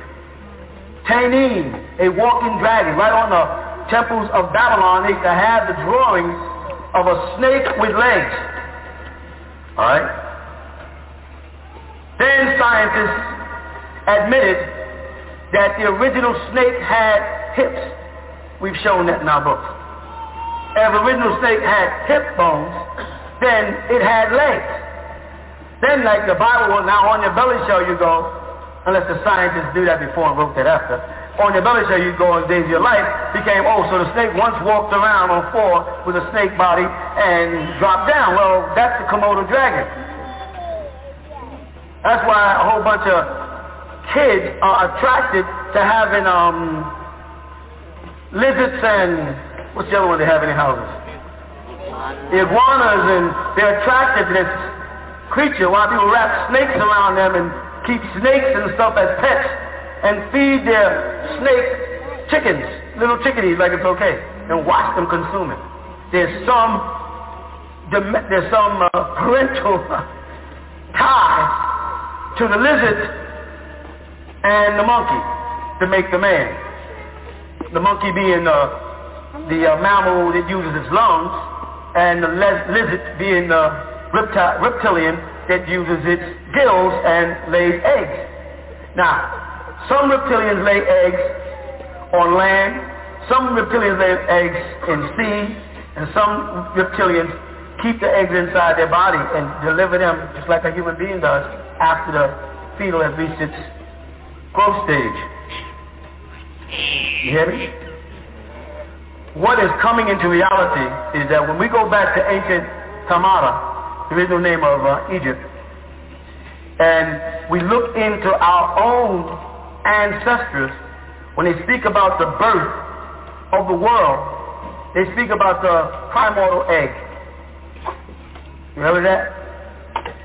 Western world stole it and called it the goose that laid the golden egg. The goose that lays the golden egg is a goose that lays the sun, because the sun has always been a symbol of gold. And they also stole it and came up with the stork that delivers the baby. Now let's combine the two. The goose that lays the golden egg and the stork that delivers the baby says that children are coming from a bird. We have three powerful birds in ancient Tamara: the falcon, the hawk, and the buzzard. Those are the three most powerful birds. The reason why they call them the most powerful birds is because Ra, Amun, and Horus all shared symbols throughout the writings and hieroglyphics where they were at one or other times depicted as one of those birds, all of the birds. The wise bird, of course, was the owl. But what separated the owl from the other three birds is that he's the only bird with his eyes in the front of his face like a human. No other bird on the planet has his eyes in the front of his face, and he's also a nocturnal hunter like humans. Say, what? Well, see, humans see better in the dark than they do in the light. And this is why when they walk into a dark room, for the first couple of minutes they can't see, and after a few seconds, things start coming to shape and form. We really see better in the dark than we do in the light, but we've been told, cut on the light to see our way around. Because the people who govern us and create the laws don't see well in the dark. So they got to lighten everything up. You hear me? But way back then, they said that Ra, the sun deity, came from Noon. Noon, the Muslims even stole it and put it in the Quran as an initial letter, Noon. And they say Noon represents the what? The whale that Jonah was in. It's also in the Hebraic teachings too. Noon, the whale that Jonah was in. You see that? Man inside of a fish, or man in fish. Now the definition given in ancient Tamara for the man in the fish, or the human reptilian, was apapi, or papa. What is that? Father. That's the Pope.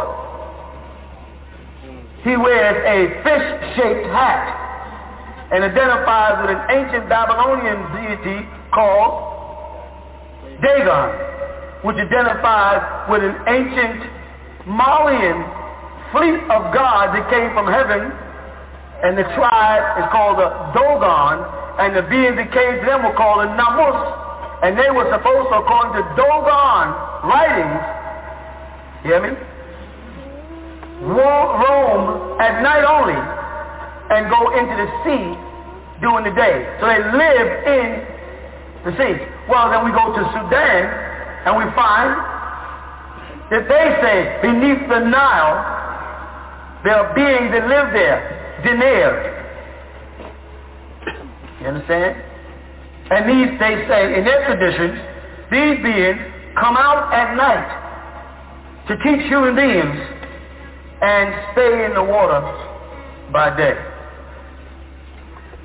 It's like at night you instinctively say, it's nighttime, I'm going to go to bed, I must take a bath and get into water. You get up in the morning and say, well, I'm getting ready to face the world, I got to go take a, boy, my skin is dry, I must moisture it, otherwise what will happen? My scales will start to show. We call it rashiness and ashiness. But what we're really saying is, if I don't keep the outer surface of my skin moist, I will dehydrate and scale off and can scrape off dead skin like any other reptilian. Oh yeah. Certain human beings, jawbones are constructed where their front teeth and their bottom teeth don't touch. Their back two teeth connect. Oh, a lot of people. They have round, okay, she's honest, I got them. They don't touch. They have a round, their mouth is round. You ever see that? Because most other mammals and stuff chew their good. So they constantly chew their food over and over with their back teeth, swallow it into one stomach or the other, and then regurgitate it again and chew it again, like cows and stuff called chewing their good. You see? But for some reason, certain of us human beings, if we all come from one strain, certain of us have the mouth of a fish. We have this obsession that it is romantic to make love near the water on the beach. It is natural to go into the water to bathe before we make love. You follow? We drink water all day. Otherwise we will doctors say you better keep taking in liquids. If you took a fish and put it in a container, the only way you can keep that fish alive, if you don't put it back in water, is to do what? Keep it wet. You all hear me? So in our ancient days, in our time, I don't know what to do with y'all. Back in ancient Egypt, in ancient Sumeria, they say the same thing. A fish man came out of the Tigris Euphrates and taught the Sumerians. Now the Anutu is the name they have before they get to Gi or Ki. When they get to Gi or Ki, Anutu changes into Anunnaki. And that's Anu, Na, and Gi or Ki, or one of the names for the planet Earth. Ancient Egyptian or Tamara name for the planet Earth was Tanin. Tanin is in your Bible where they have serpent. Not in Genesis chapter 3, they purposely selected another word, Nakash. And they selected that word Nakash because it means divination in Hebrew or to whisper.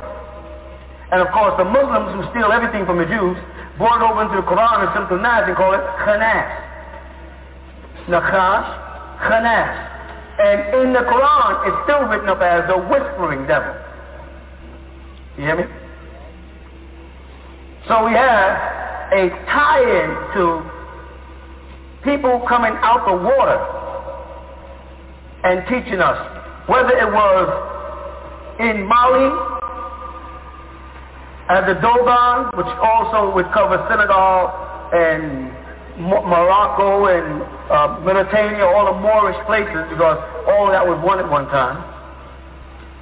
Then we have El Gore, Lord, which is where Arabia and all that area was, and they have in their writings that fish people were half human, half fish in some form of fashion, came out and taught them. And then we go into Egypt, and we have the primordial egg coming up out floating along the sea, and coming out of the water was Ra, right? And from Ra, of course, Atum gave birth to that Ra principle. Then we have those three moods of the Re, because it really should be Re, not Ra. And those three moods of the Re was Atum, Atun, and Amun. And Atun was also referred to as simply Tun. He was Tun in the morning, and Atun in the morning and Tun in the evening, where apparently, or as they say, the sun sets, where set, or the setting of the sun comes in, where they travel the darkness through the shadow and come back around again each morning for the sun to come back. But still, it meant going beneath the sea. They didn't look at the sun in ancient Egypt as going beneath the land. They saw it as going beneath the sea, and they would go down in the morning at the sea, and they wait for the sun to come over. And they say, God walked the water up to them. This was the ancient sun worship custom. And what they were looking at is the sun apparently to come over the horizon, and as it traveled the water, they stood on the dry land near the beach in the morning, their hands raised up, and they watched it come up, and they did this with it until the sun bathed them in the warmth and the vitality, and they knew that was the rays that would grow their food, and they gave thanks at that moment. That was Babylonian, Egyptian, African, Mayan, Aztecian, Eskimo, everybody except the Christian. And of course, the Christian regurgitated and gave birth to Muslims, which means they took portions of Christianity and Judaism and fabricated their own religion. Alright, called Islam. But even it is based on the sun. And Christianity is based on the sun. It's just that they made the sun a man and called him. The Egyptians made the sun, Re, a man, and called him Amun. So he became Amun-Re, Lord Jesus Christ. The Hindus did the same thing. The Dogon did the same thing. They all prayed to the sun. You follow? And the sun is the most deadly thing that a reptilian can get caught in, because the sun will. So it was hell to get caught in the sun. So they created from the Greek word Helios, from where the Egyptians, or the Greeks called the Egyptian city Heliopolis, Helios, hell. And so that people, one time no one thought hell was down, they thought hell was up. They thought as you go toward the sun, or that the sun was coming down to earth to burn everybody. That's in the Bible. Coming down to earth to burn you up. In fact, they say in the Bible, the Lord will no longer destroy the world by water, but moreover by fire. They're thinking of the fire burning the whole world up.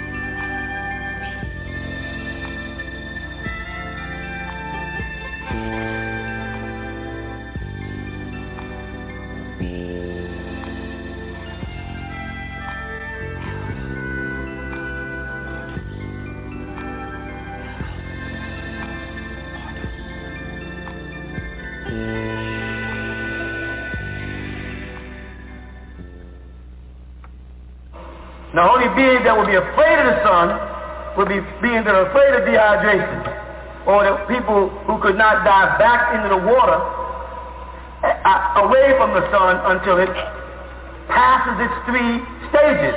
And only people that understood sun worship and ATUM, and Amun would know the stages. You see? So Christianity set it up where, to look like they know, they worship on Sunday. You see?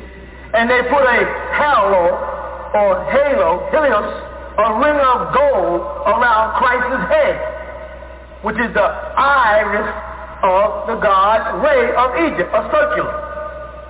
And so the Greeks knew his name was Osiris, so they called him Osiris.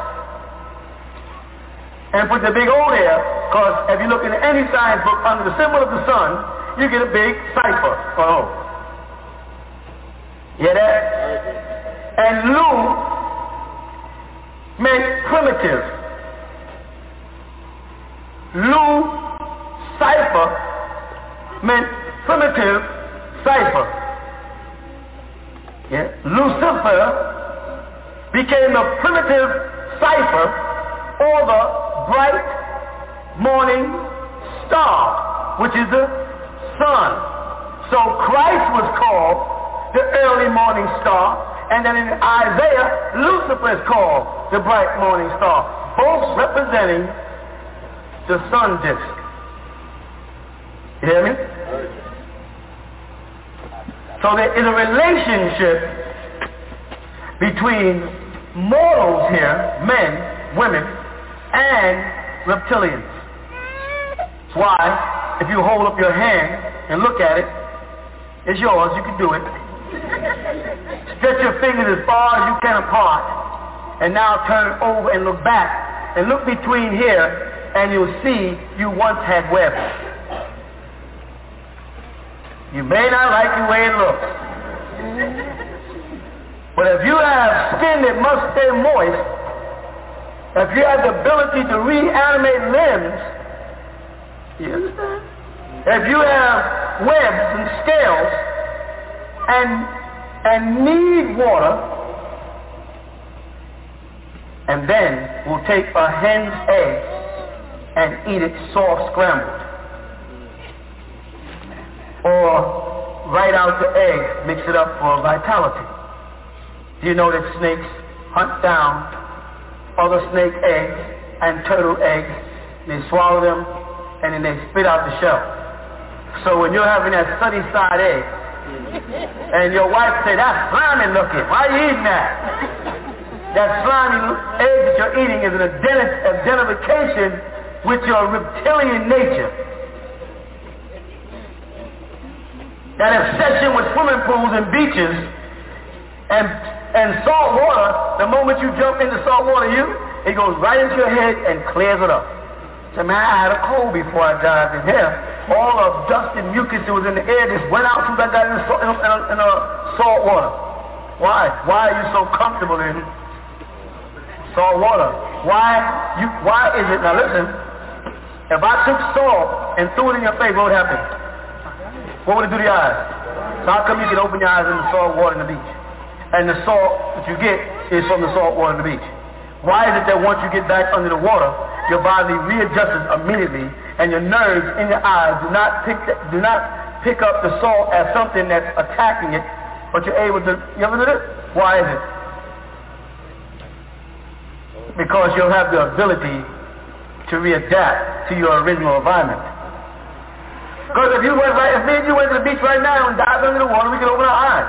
If I went right to the house and got sea salt and threw it in your eyes, you'd have a fit.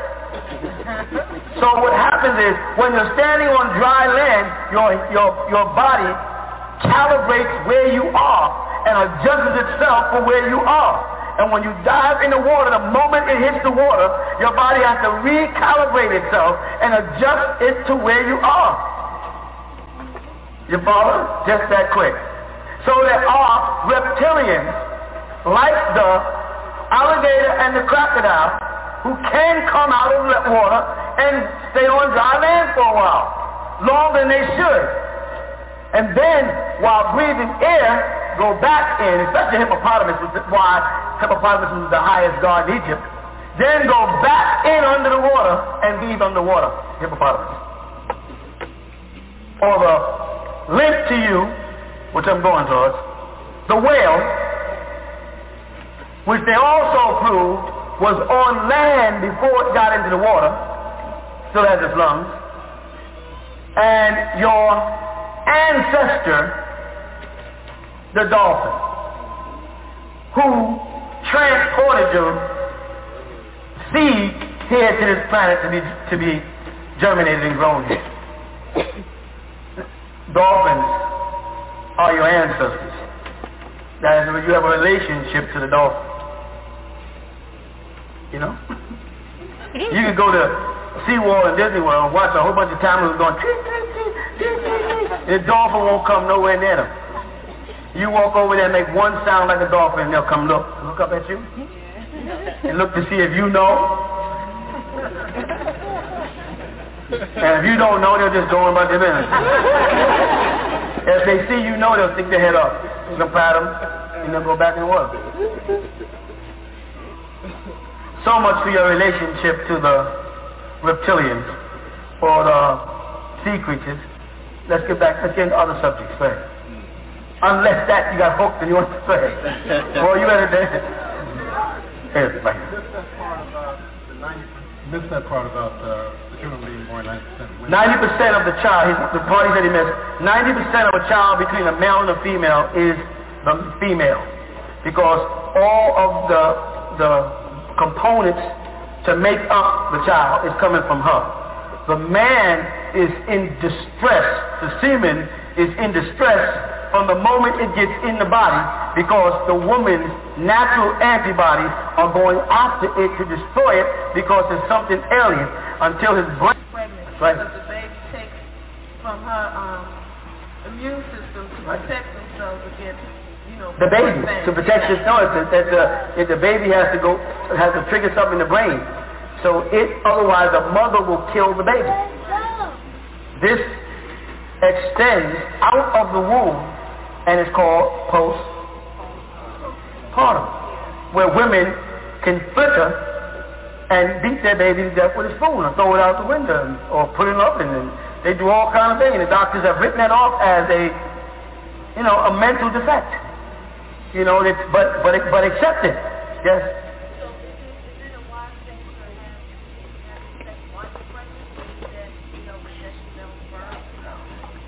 Well, at least I want to start right up to the 6th month, at least. After the 6th month, you should stop having such relationships and care more about training your body and exercising and preparing to yield a basketball, as opposed to, stimulate, for pleasure. Because that's your body does have to be prepared for that. But if during that period of time, the man ejaculates in the woman, semen ain't going anywhere anyway, because everything closed up.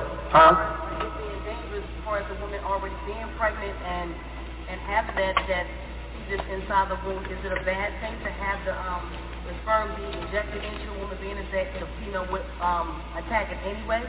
No, I'm saying because the brain is now, as soon as she became pregnant, the brain produced the serum to protect it, so it won't give any harm at all. Brother, way up there.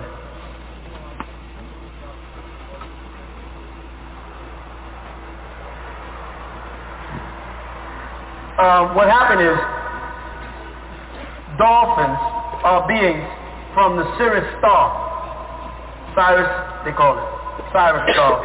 And the Netuno, which is the Egyptian name for the Anunnaki, used them to put the seed of human beings in the dolphin in order to transport it from one place to the other. They do that now in laboratories. They'll take the egg of one animal and inject it into another animal in order to fly it from one laboratory to the other side, and then take it out and then inseminate it inside of an egg for development.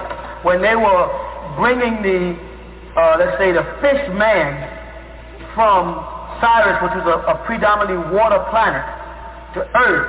They did it in a sea creature called a dolphin, which is is a little different than he looks today. He's also evoluted, and then injected it here in the monkey, right? Because you have two different seeds there. You have the gibbon, which goes into the chimpanzee, and you have the other one who went to the baboon and the jackal. From the baboon, I don't want to go that far. I want to go to the baboon and the orangutan, which is the Caucasian side of the monkey, and then you have the gibbon, which is the working thumb. That's why we have more coordination than they do. You know, we're much more agile than them, because the monkey that's in our genes is called a gibbon, and he has his hand works, he can grasp things, whereas the orangutan can't grasp nothing unless he holds it like this. He doesn't have a working thumb. His thumb is too far down. This is why a lot of Tamahu, if you notice, you look at their toes are extremely long. And sometimes the first toe is real short, the next 2, 3 is like all three the same size. Their hand structures is a lot different now, and they literally, understand the racist statement, it's science, it's fact. And they literally move different than we do, bodily wise. They don't know how we move the way we do, how agile or colorful as their term for it is. But they use those scientists, those gods, those Netaru, those Anutu, the Namus, use the dolphin to transport the gene to Earth from Sirius, and then the laboratories, Shimti, on Mars, which they found the laboratories on Mars, in a place called Sidonia, and they're trying to cover it up, but it's too late. Everybody knows the truth now. There's life on Mars, then they transport it here to Earth. And they use these other biological entities, or some biological, some of them are mechanical, which called grays, which they made from mammals on this planet. And they made a Frankenstein. The whole concept of the Frankenstein movie that they show you is when the Anunnaki were making grays, and they used these grays to go into environments that they, who will have the same anatomy like you, and their planet Sirius had the same type of atmosphere as yours, which is another name for risk, right? They had to use beings that could go into other planets like Mars, where they couldn't survive on that, and then those beings went there and built spheres. We discussed this the other day. They'll say that planet Earth is a biosphere, and it's not a biosphere, because bio means two, and sphere is any specific place where life or matter exists. So we have the ability to live under the ground, we have the ability to live in water, we have the ability to live in air within the Earth's atmosphere, and then we have the ability to live now with space stations outside. So we don't have a biosphere, we have a quadrosphere. And if they come and create a dome structure and move people in it, now we got a what? It's going into what's a fifth? Now it becomes a quixosphere. But they'll say we have a biosphere. We're living in several different atmospheres on the planet Earth at the same time, and several different life forms are living together in each of these spheres, but only 1 or 2 of them are capable of living beneath water in a space station. Like if I fly from here to, let's say, Asia, I may spend 17 hours in a plane. You know what I'm saying? As long as I stay in any environment more than 8 hours, I've altered the natural course of things, which means I should spend 8 hours sleeping, 8 hours eating, and 8 hours digesting and dissipating. That's the 3/8 that make up the 24 hours in a human being. If I spend 17 hours in the air, I get jet lag, my body has to go through change, I have to readjust, I have to be recalibrated when I get my feet on the ground. It's the same thing if you go swimming and you mess around in water too long. When you get on the ground, when you get back on the ground, your body feels real strange. That strange feeling is your body touching the ground, dealing with levity, gravity, density, moist, and it's recalibrating itself. And then a couple of minutes after that, you feel normal again. You understand? You okay now?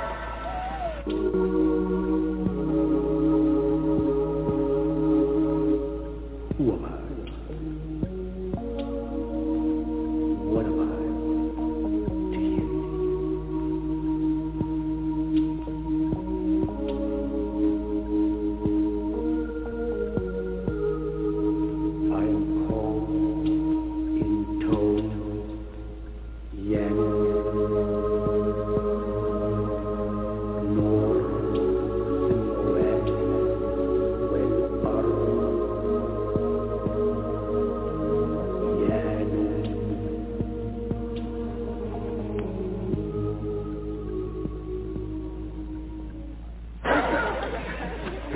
that the woman possesses a form of a triple darkness in the womb? Well, Minister Louis Farrakhan alluded to that because Honorable Elijah Muhammad alluded to triple darkness and never explained it. And oftentimes, once the messenger was gone, and Farrakhan wasn't really close enough to him to have gotten the true message from the messenger because he wasn't really under him. If now ministers to test him will put him on the spot and ask him, what is triple darkness? No, he don't know. Whereas Word D. Muhammad, his son, did know what triple darkness meant. But now that he has shifted doctrines from Nation of Islam to Sunni Muslim Islam, he's not saying, so what they're talking about in the womb of the woman being triple darkness is they're talking about when the sperm and the ovum come together, nobody sees it. When the eggs are being produced in the ovum, nobody sees it. You follow that? And when the baby is finished making its total tumble in the womb and starts its journey outward, nobody sees it. So these three major stages are all done in darkness. And that's what they were alluding to in the Nation of Islam as triple darkness. Go ahead. You spoke about the law earlier. Would it be good for a Muslim to get a legal education outside of Georgia and go to another state like Alabama? Definitely. I don't know what or who is telling anybody whatever they are. I encourage all the Wahabians to get an education and get the best education we can get for what we need. What's sad is the day and time we're in. That's the frightening part. We're so near. That's a lot of noise, right? Sounding a motorcycle club. We're so near to these calamities that not me, AMUNNUBI RAAKHPTAH is telling you all about, who's predicting. Not me, but scientists, astronomers, are telling people about meteorite showers coming and a large meteorite, and people are acting like there's nothing going on. They're telling them about the ice caps melting. They're telling them about the warming, global warming and the greenhouse effect, and then they're even telling them about the computer crash in 16 months. And the people are acting like nothing's going to happen. Well, what's going to happen is if they are not able to change the number system in the computer between now and 16 months, all electricity is going to shut down. The pumps are going to shut down. The hospitals are going to shut down. Everything that works by computers. The planes will have to stop flying. That means the diseases are going to get rampant. And what they're doing also because of the HARP project, I don't want to keep you out there too long, right? Because of the HARP project, as I mentioned last week, they are now altering the climate to make this a tropical environment so that they can culture more bacteria. Because they have already figured out, and there's a scientist, and I've emailed it, I hope you all can confirm it, scientists from South Africa who admitted that they had put together teams of scientists who were studying the human body for black people only and what level bacteria attack us where it don't attack them, and that they had succeeded in making certain types of bacteria to go into foods that we like. And in the article in the internet, they actually list the kind of foods and they know that we like. And if these bacteria have been put in there and it's already inside our body.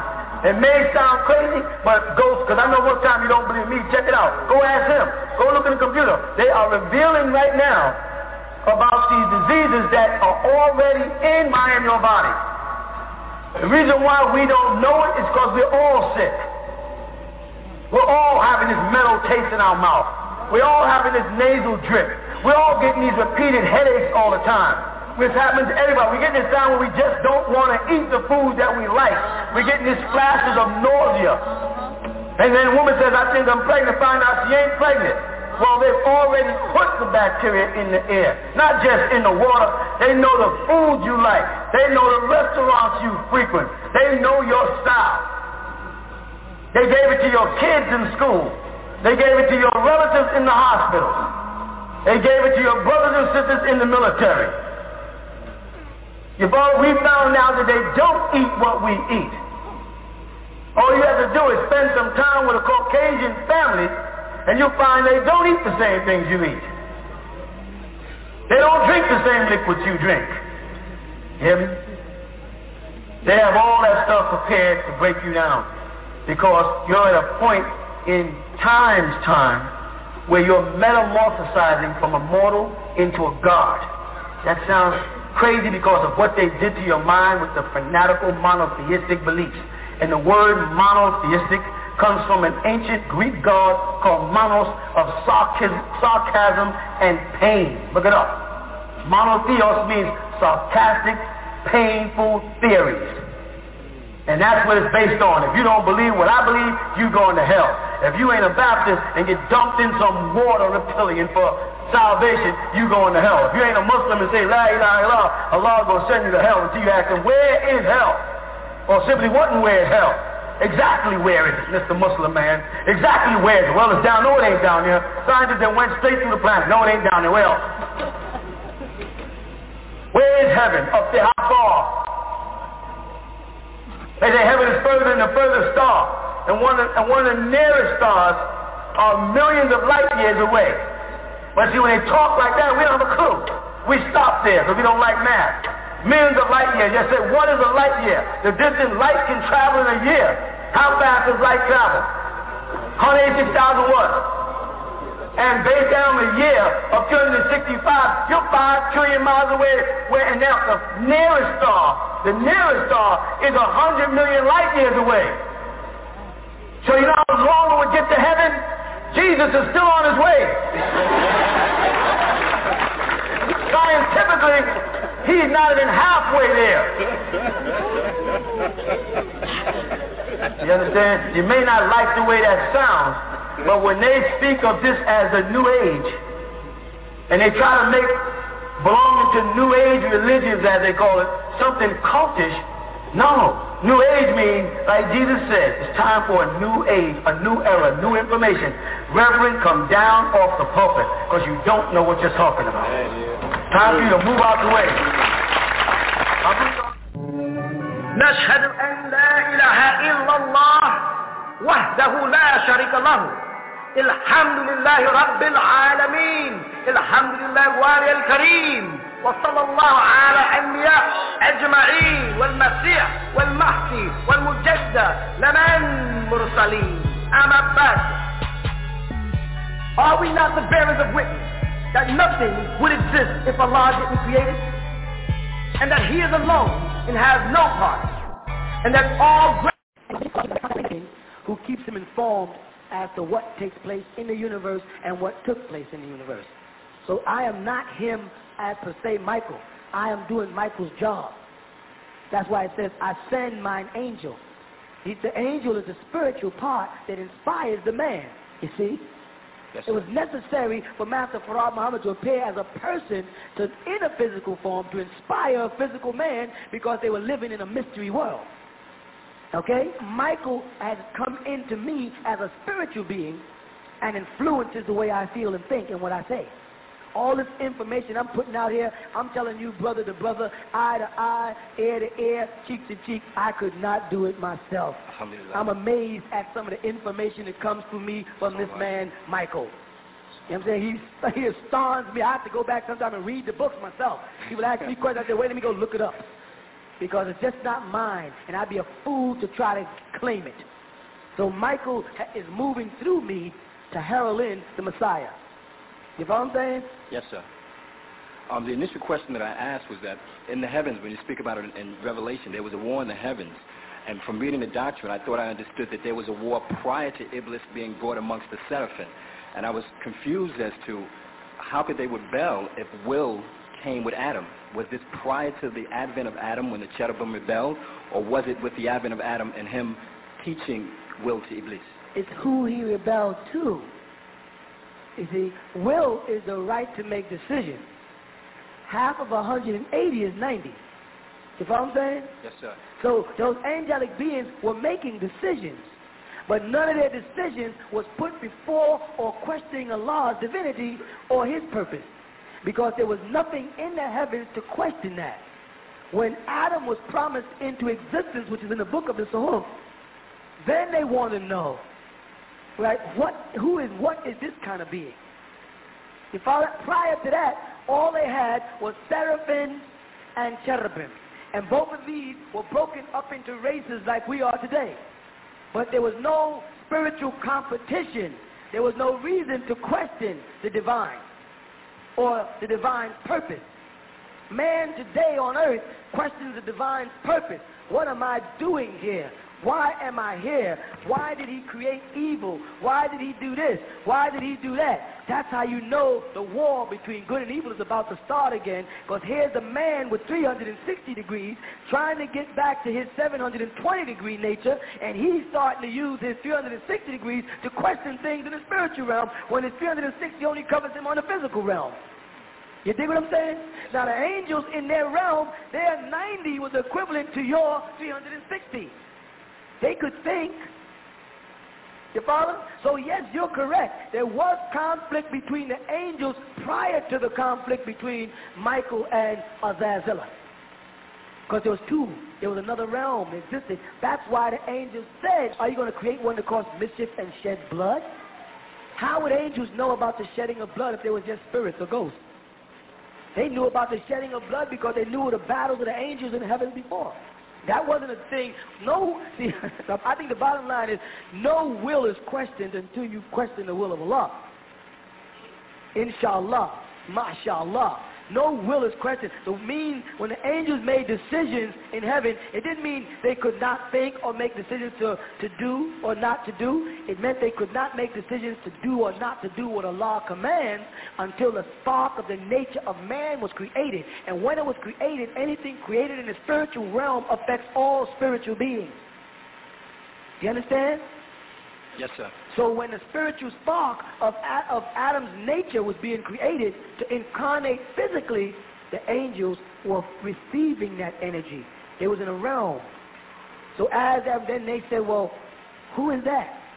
Or what is that? And where is his destiny? Are you creating another Azazel, another cherub to rule? You follow that? And that was what they feared. So when they was told to prostrate before Adam, they were not rebelling merely against Adam. They were rebelling against Allah. Because the essence of the question is, check this now, and I've got to be careful with this because it's part of 360 again. Right? The essence of the question is that if they do bow, if the angels do bow, then they're bowing to something other than Allah. Now if Allah tells the angels to prostrate and yet tells them that no one should prostrate to nothing but them, maybe Azazel did the right thing by not prostrating. He was the only one who didn't prostrate. Because if they prostrated to Adam, then it was going against the law that you shouldn't prostrate to nothing but Allah. Or there was a different law in the heavens at the time. You see what I'm trying to say? It goes into dimensions of, it gets heavy. Is the answer to that going to be in the book? Yeah, oh definitely. The answer's not going to be in the question book, the answer's going to be in the answer book. I'm putting the question book out because I want to see that dumb look on the Sunni Muslim's face when they can't answer these things. And then I'm going to answer them with ease and say, now bear witness to whom Allah sent.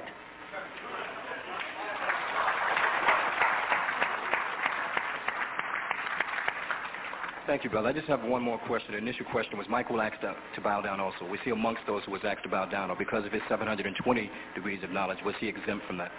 No, Michael was not asked to bow down. Assalamu alaikum. I have a question about forgiveness. Who are we supposed to forgive, and how do we forgive what has happened to us? All right? We are not supposed to forgive anybody. Allah is the forgiver. The white man is a fool when he stands up and tells me to forgive everything he did to me. And if I did attempt to forgive him, I still would not forget it. Which means the moment I see traces of it pop up again, any form of racism, for instance, someone say, well, I don't have anything against colored people. Some of my best friends are colored.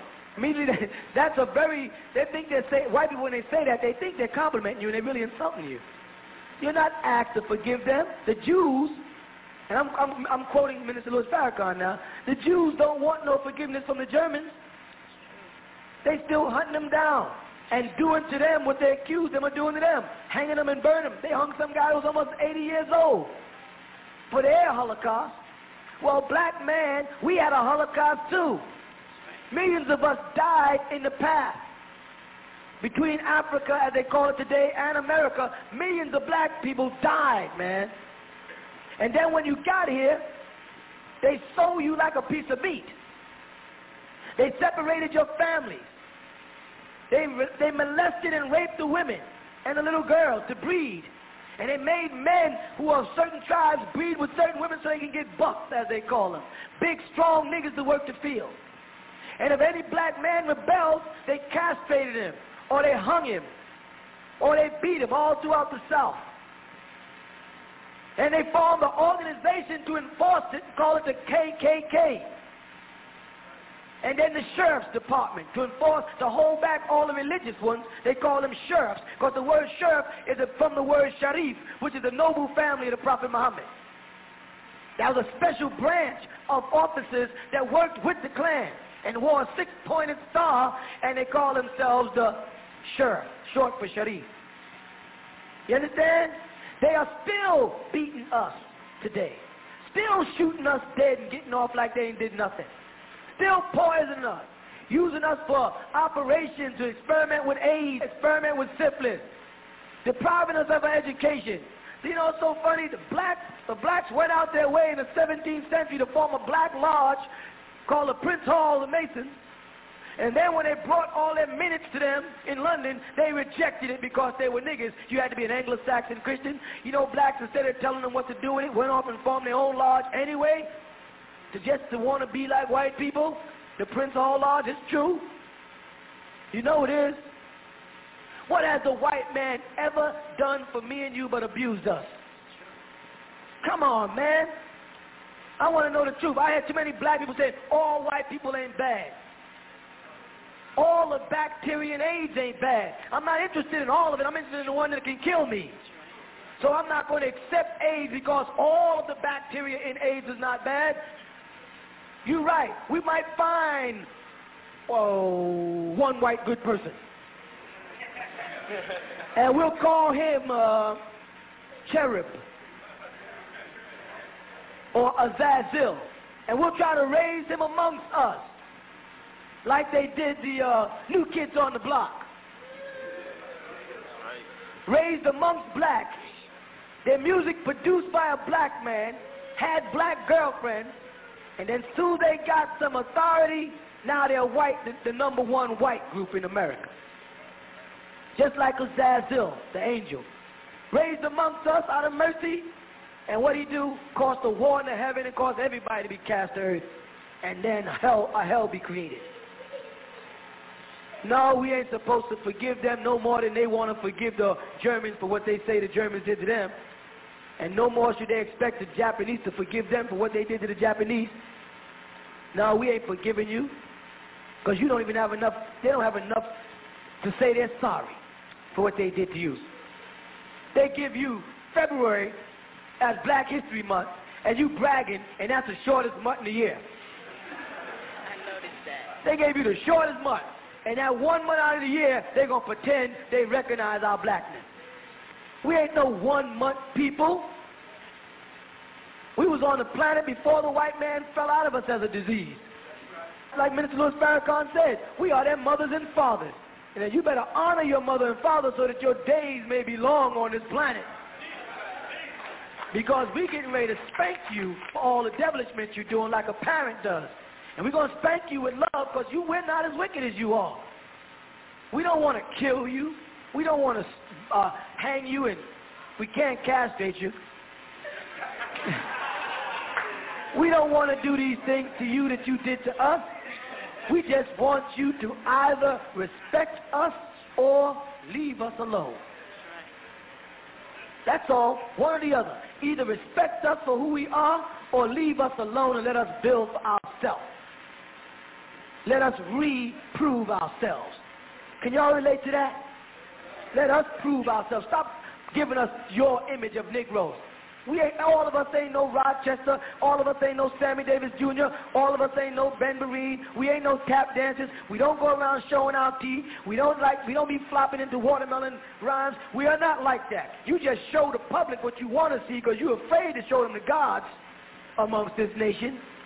But you're going to have to tent with the gods because The Nubian nation is on the rise.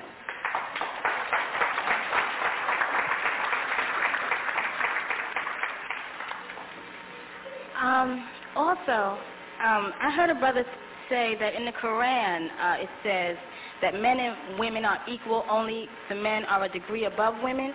How are we equal? I don't understand. Insofar as Allah created us of the same substance, we both have a mind and a soul. We both stand before Allah as individuals.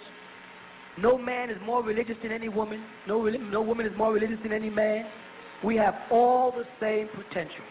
The only thing that makes women appear to be a notch beneath men is the fact that it takes us a couple of minutes to drop a seed and it takes you 9 months to cultivate. That's all.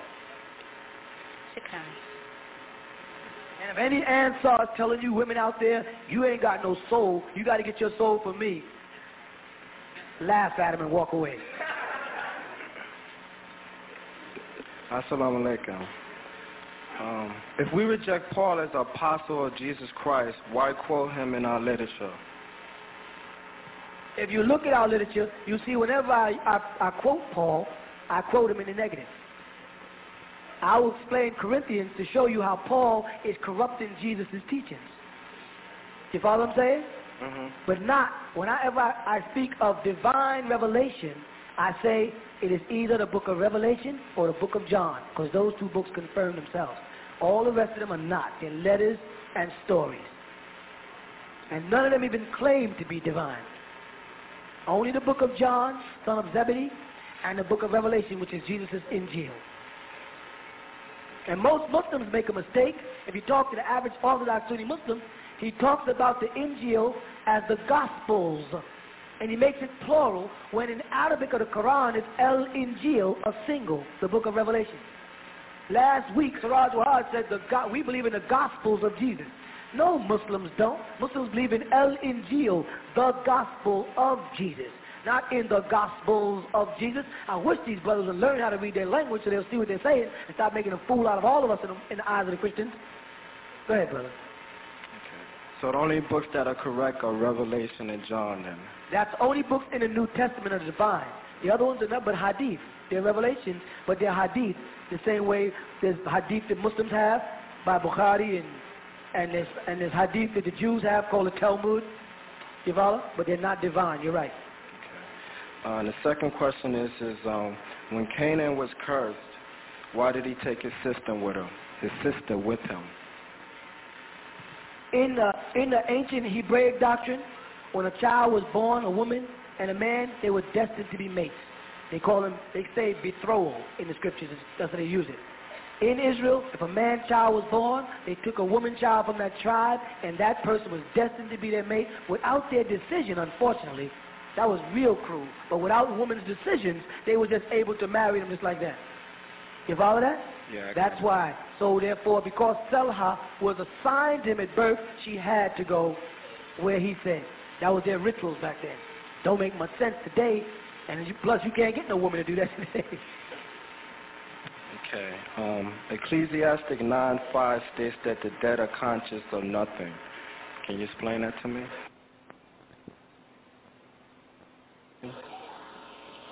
Yes, because they speak about two types of death in the Bible, in the book of Revelation.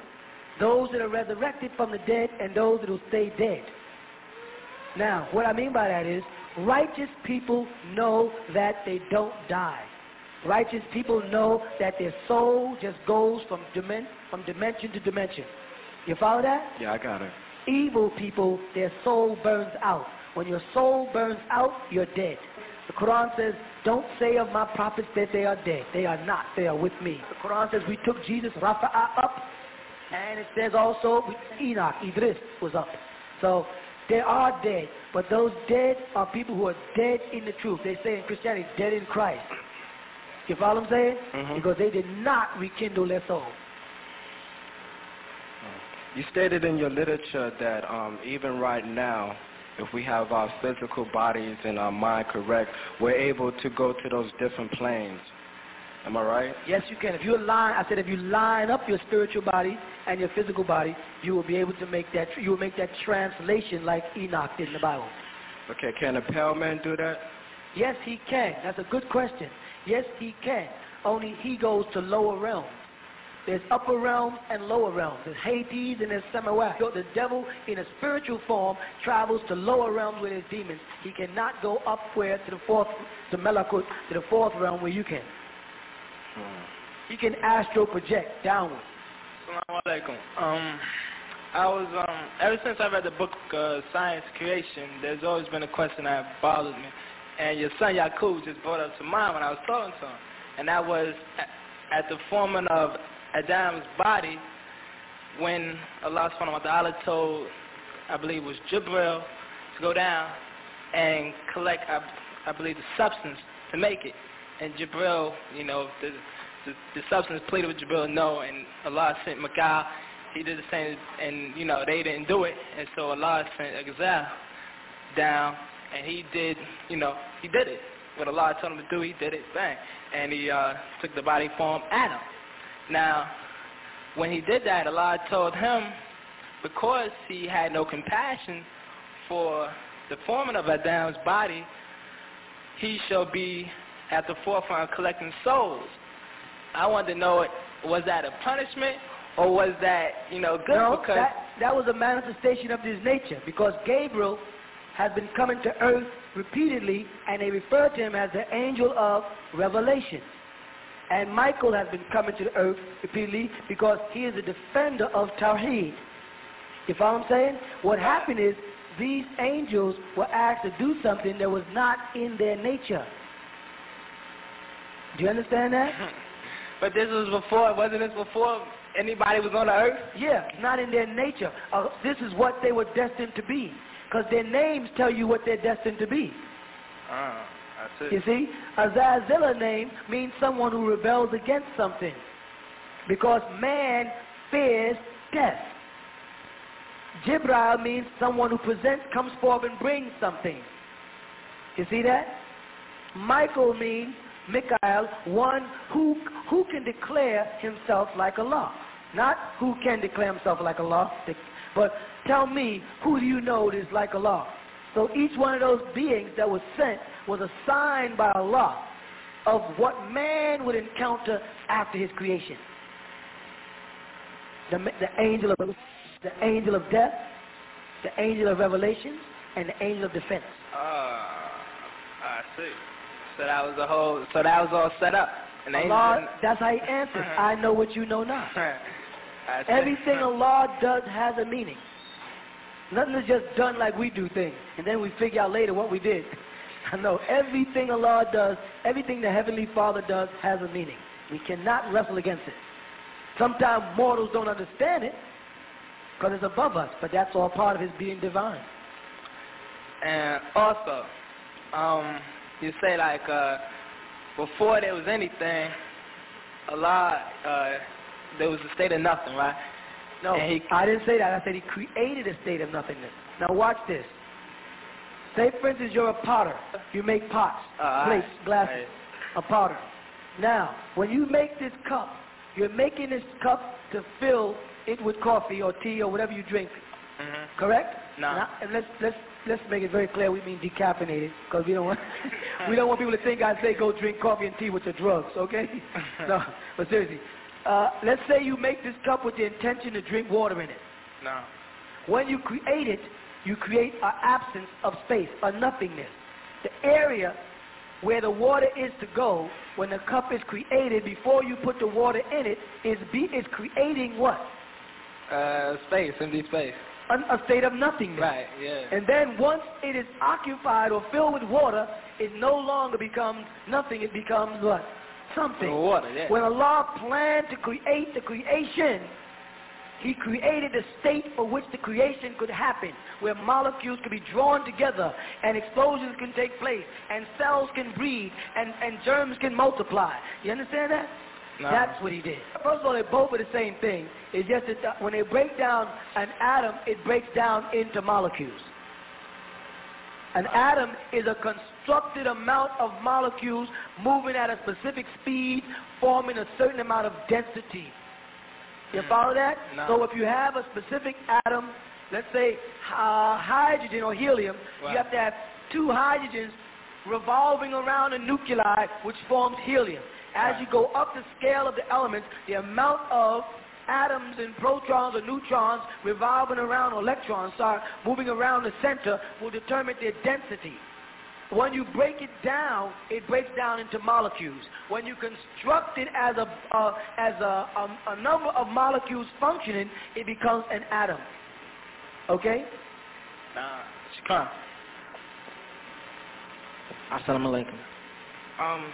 How could Revelations chapter 10 verse 1 to 11 be talking about the Quran as a little book when it told Jesus not to copy down what the angel was saying because it was to be prophesied later, but he took the book by orders of the angel and ate it, and it was to prophesize it again? Because who was Jesus' father? Allah. No. I mean the angel. Angel who? Gabriel. And who brought the Prophet Muhammad the Quran on Laylatul Qadr? Angel Gabriel. See? So he did, Jesus being the son, the angel did have to digest the Quran before Muhammad even came, and then brought the Quran in the night of power, Laylatul Qadr, to Muhammad. So he had memorized it in its entirety, and then presented it to Muhammad in Laylatul Qadr as a whole book, but only revealed it in portions. But it says that he ate it and it was sweet to the mouth and bitter to the belly. Because the Quran speaks about zilzala and ariyat. The Quran has answers to the books of Revelations that are not very pretty. It speaks about the earthquakes of the world and the mountains crumbling in dust and mountains folding like butterflies. So when he read, which was a very beautiful book, what he got out of it was some very terrifying information about the way the world would end. So it was sweet in the mouth, but it was bitter in the belly. You follow?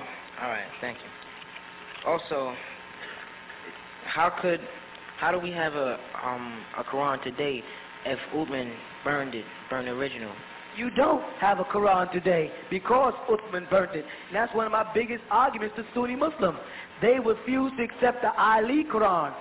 We have in our possession the Quran from Ali, the family of the Prophet Muhammad. The Sunnis do not have original copy. They have a bunch of perverted translations and distorted manuscripts. And once they finally fought about it and got it collected, what they thought was true, they burnt the original so nobody could check it.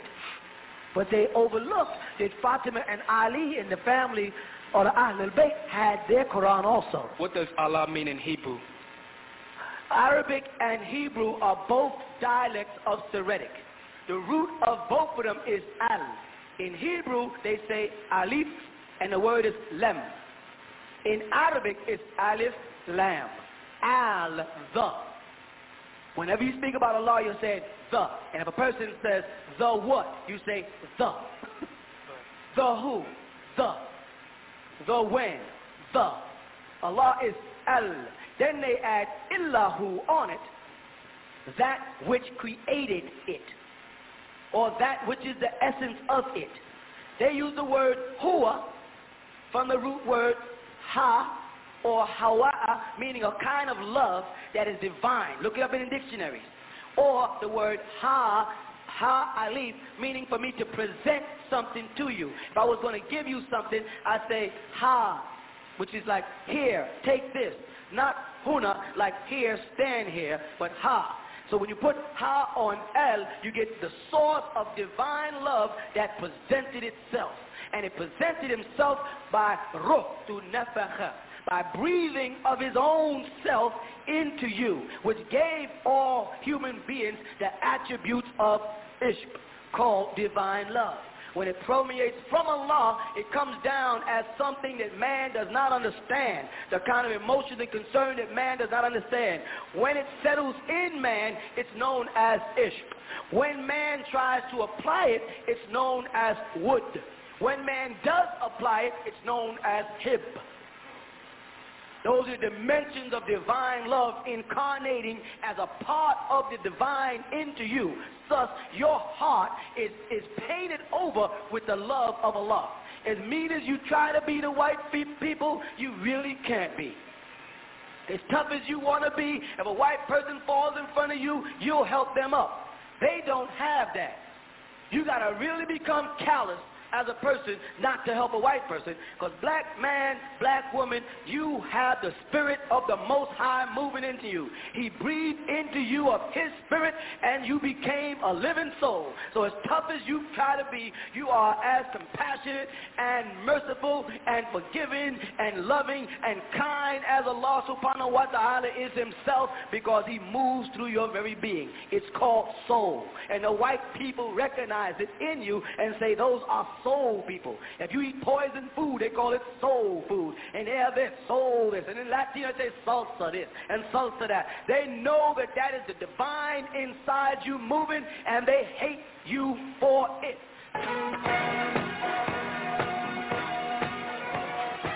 Come home to the Tabernacle of the Most High and get all your questions answered. Or visit the Hall of Knowledge every Sunday afternoon from 1 p.m. to 5 p.m. at 548 Hart Street, Brooklyn, New York. Or call 718-452-9329. That's 718-452-9329.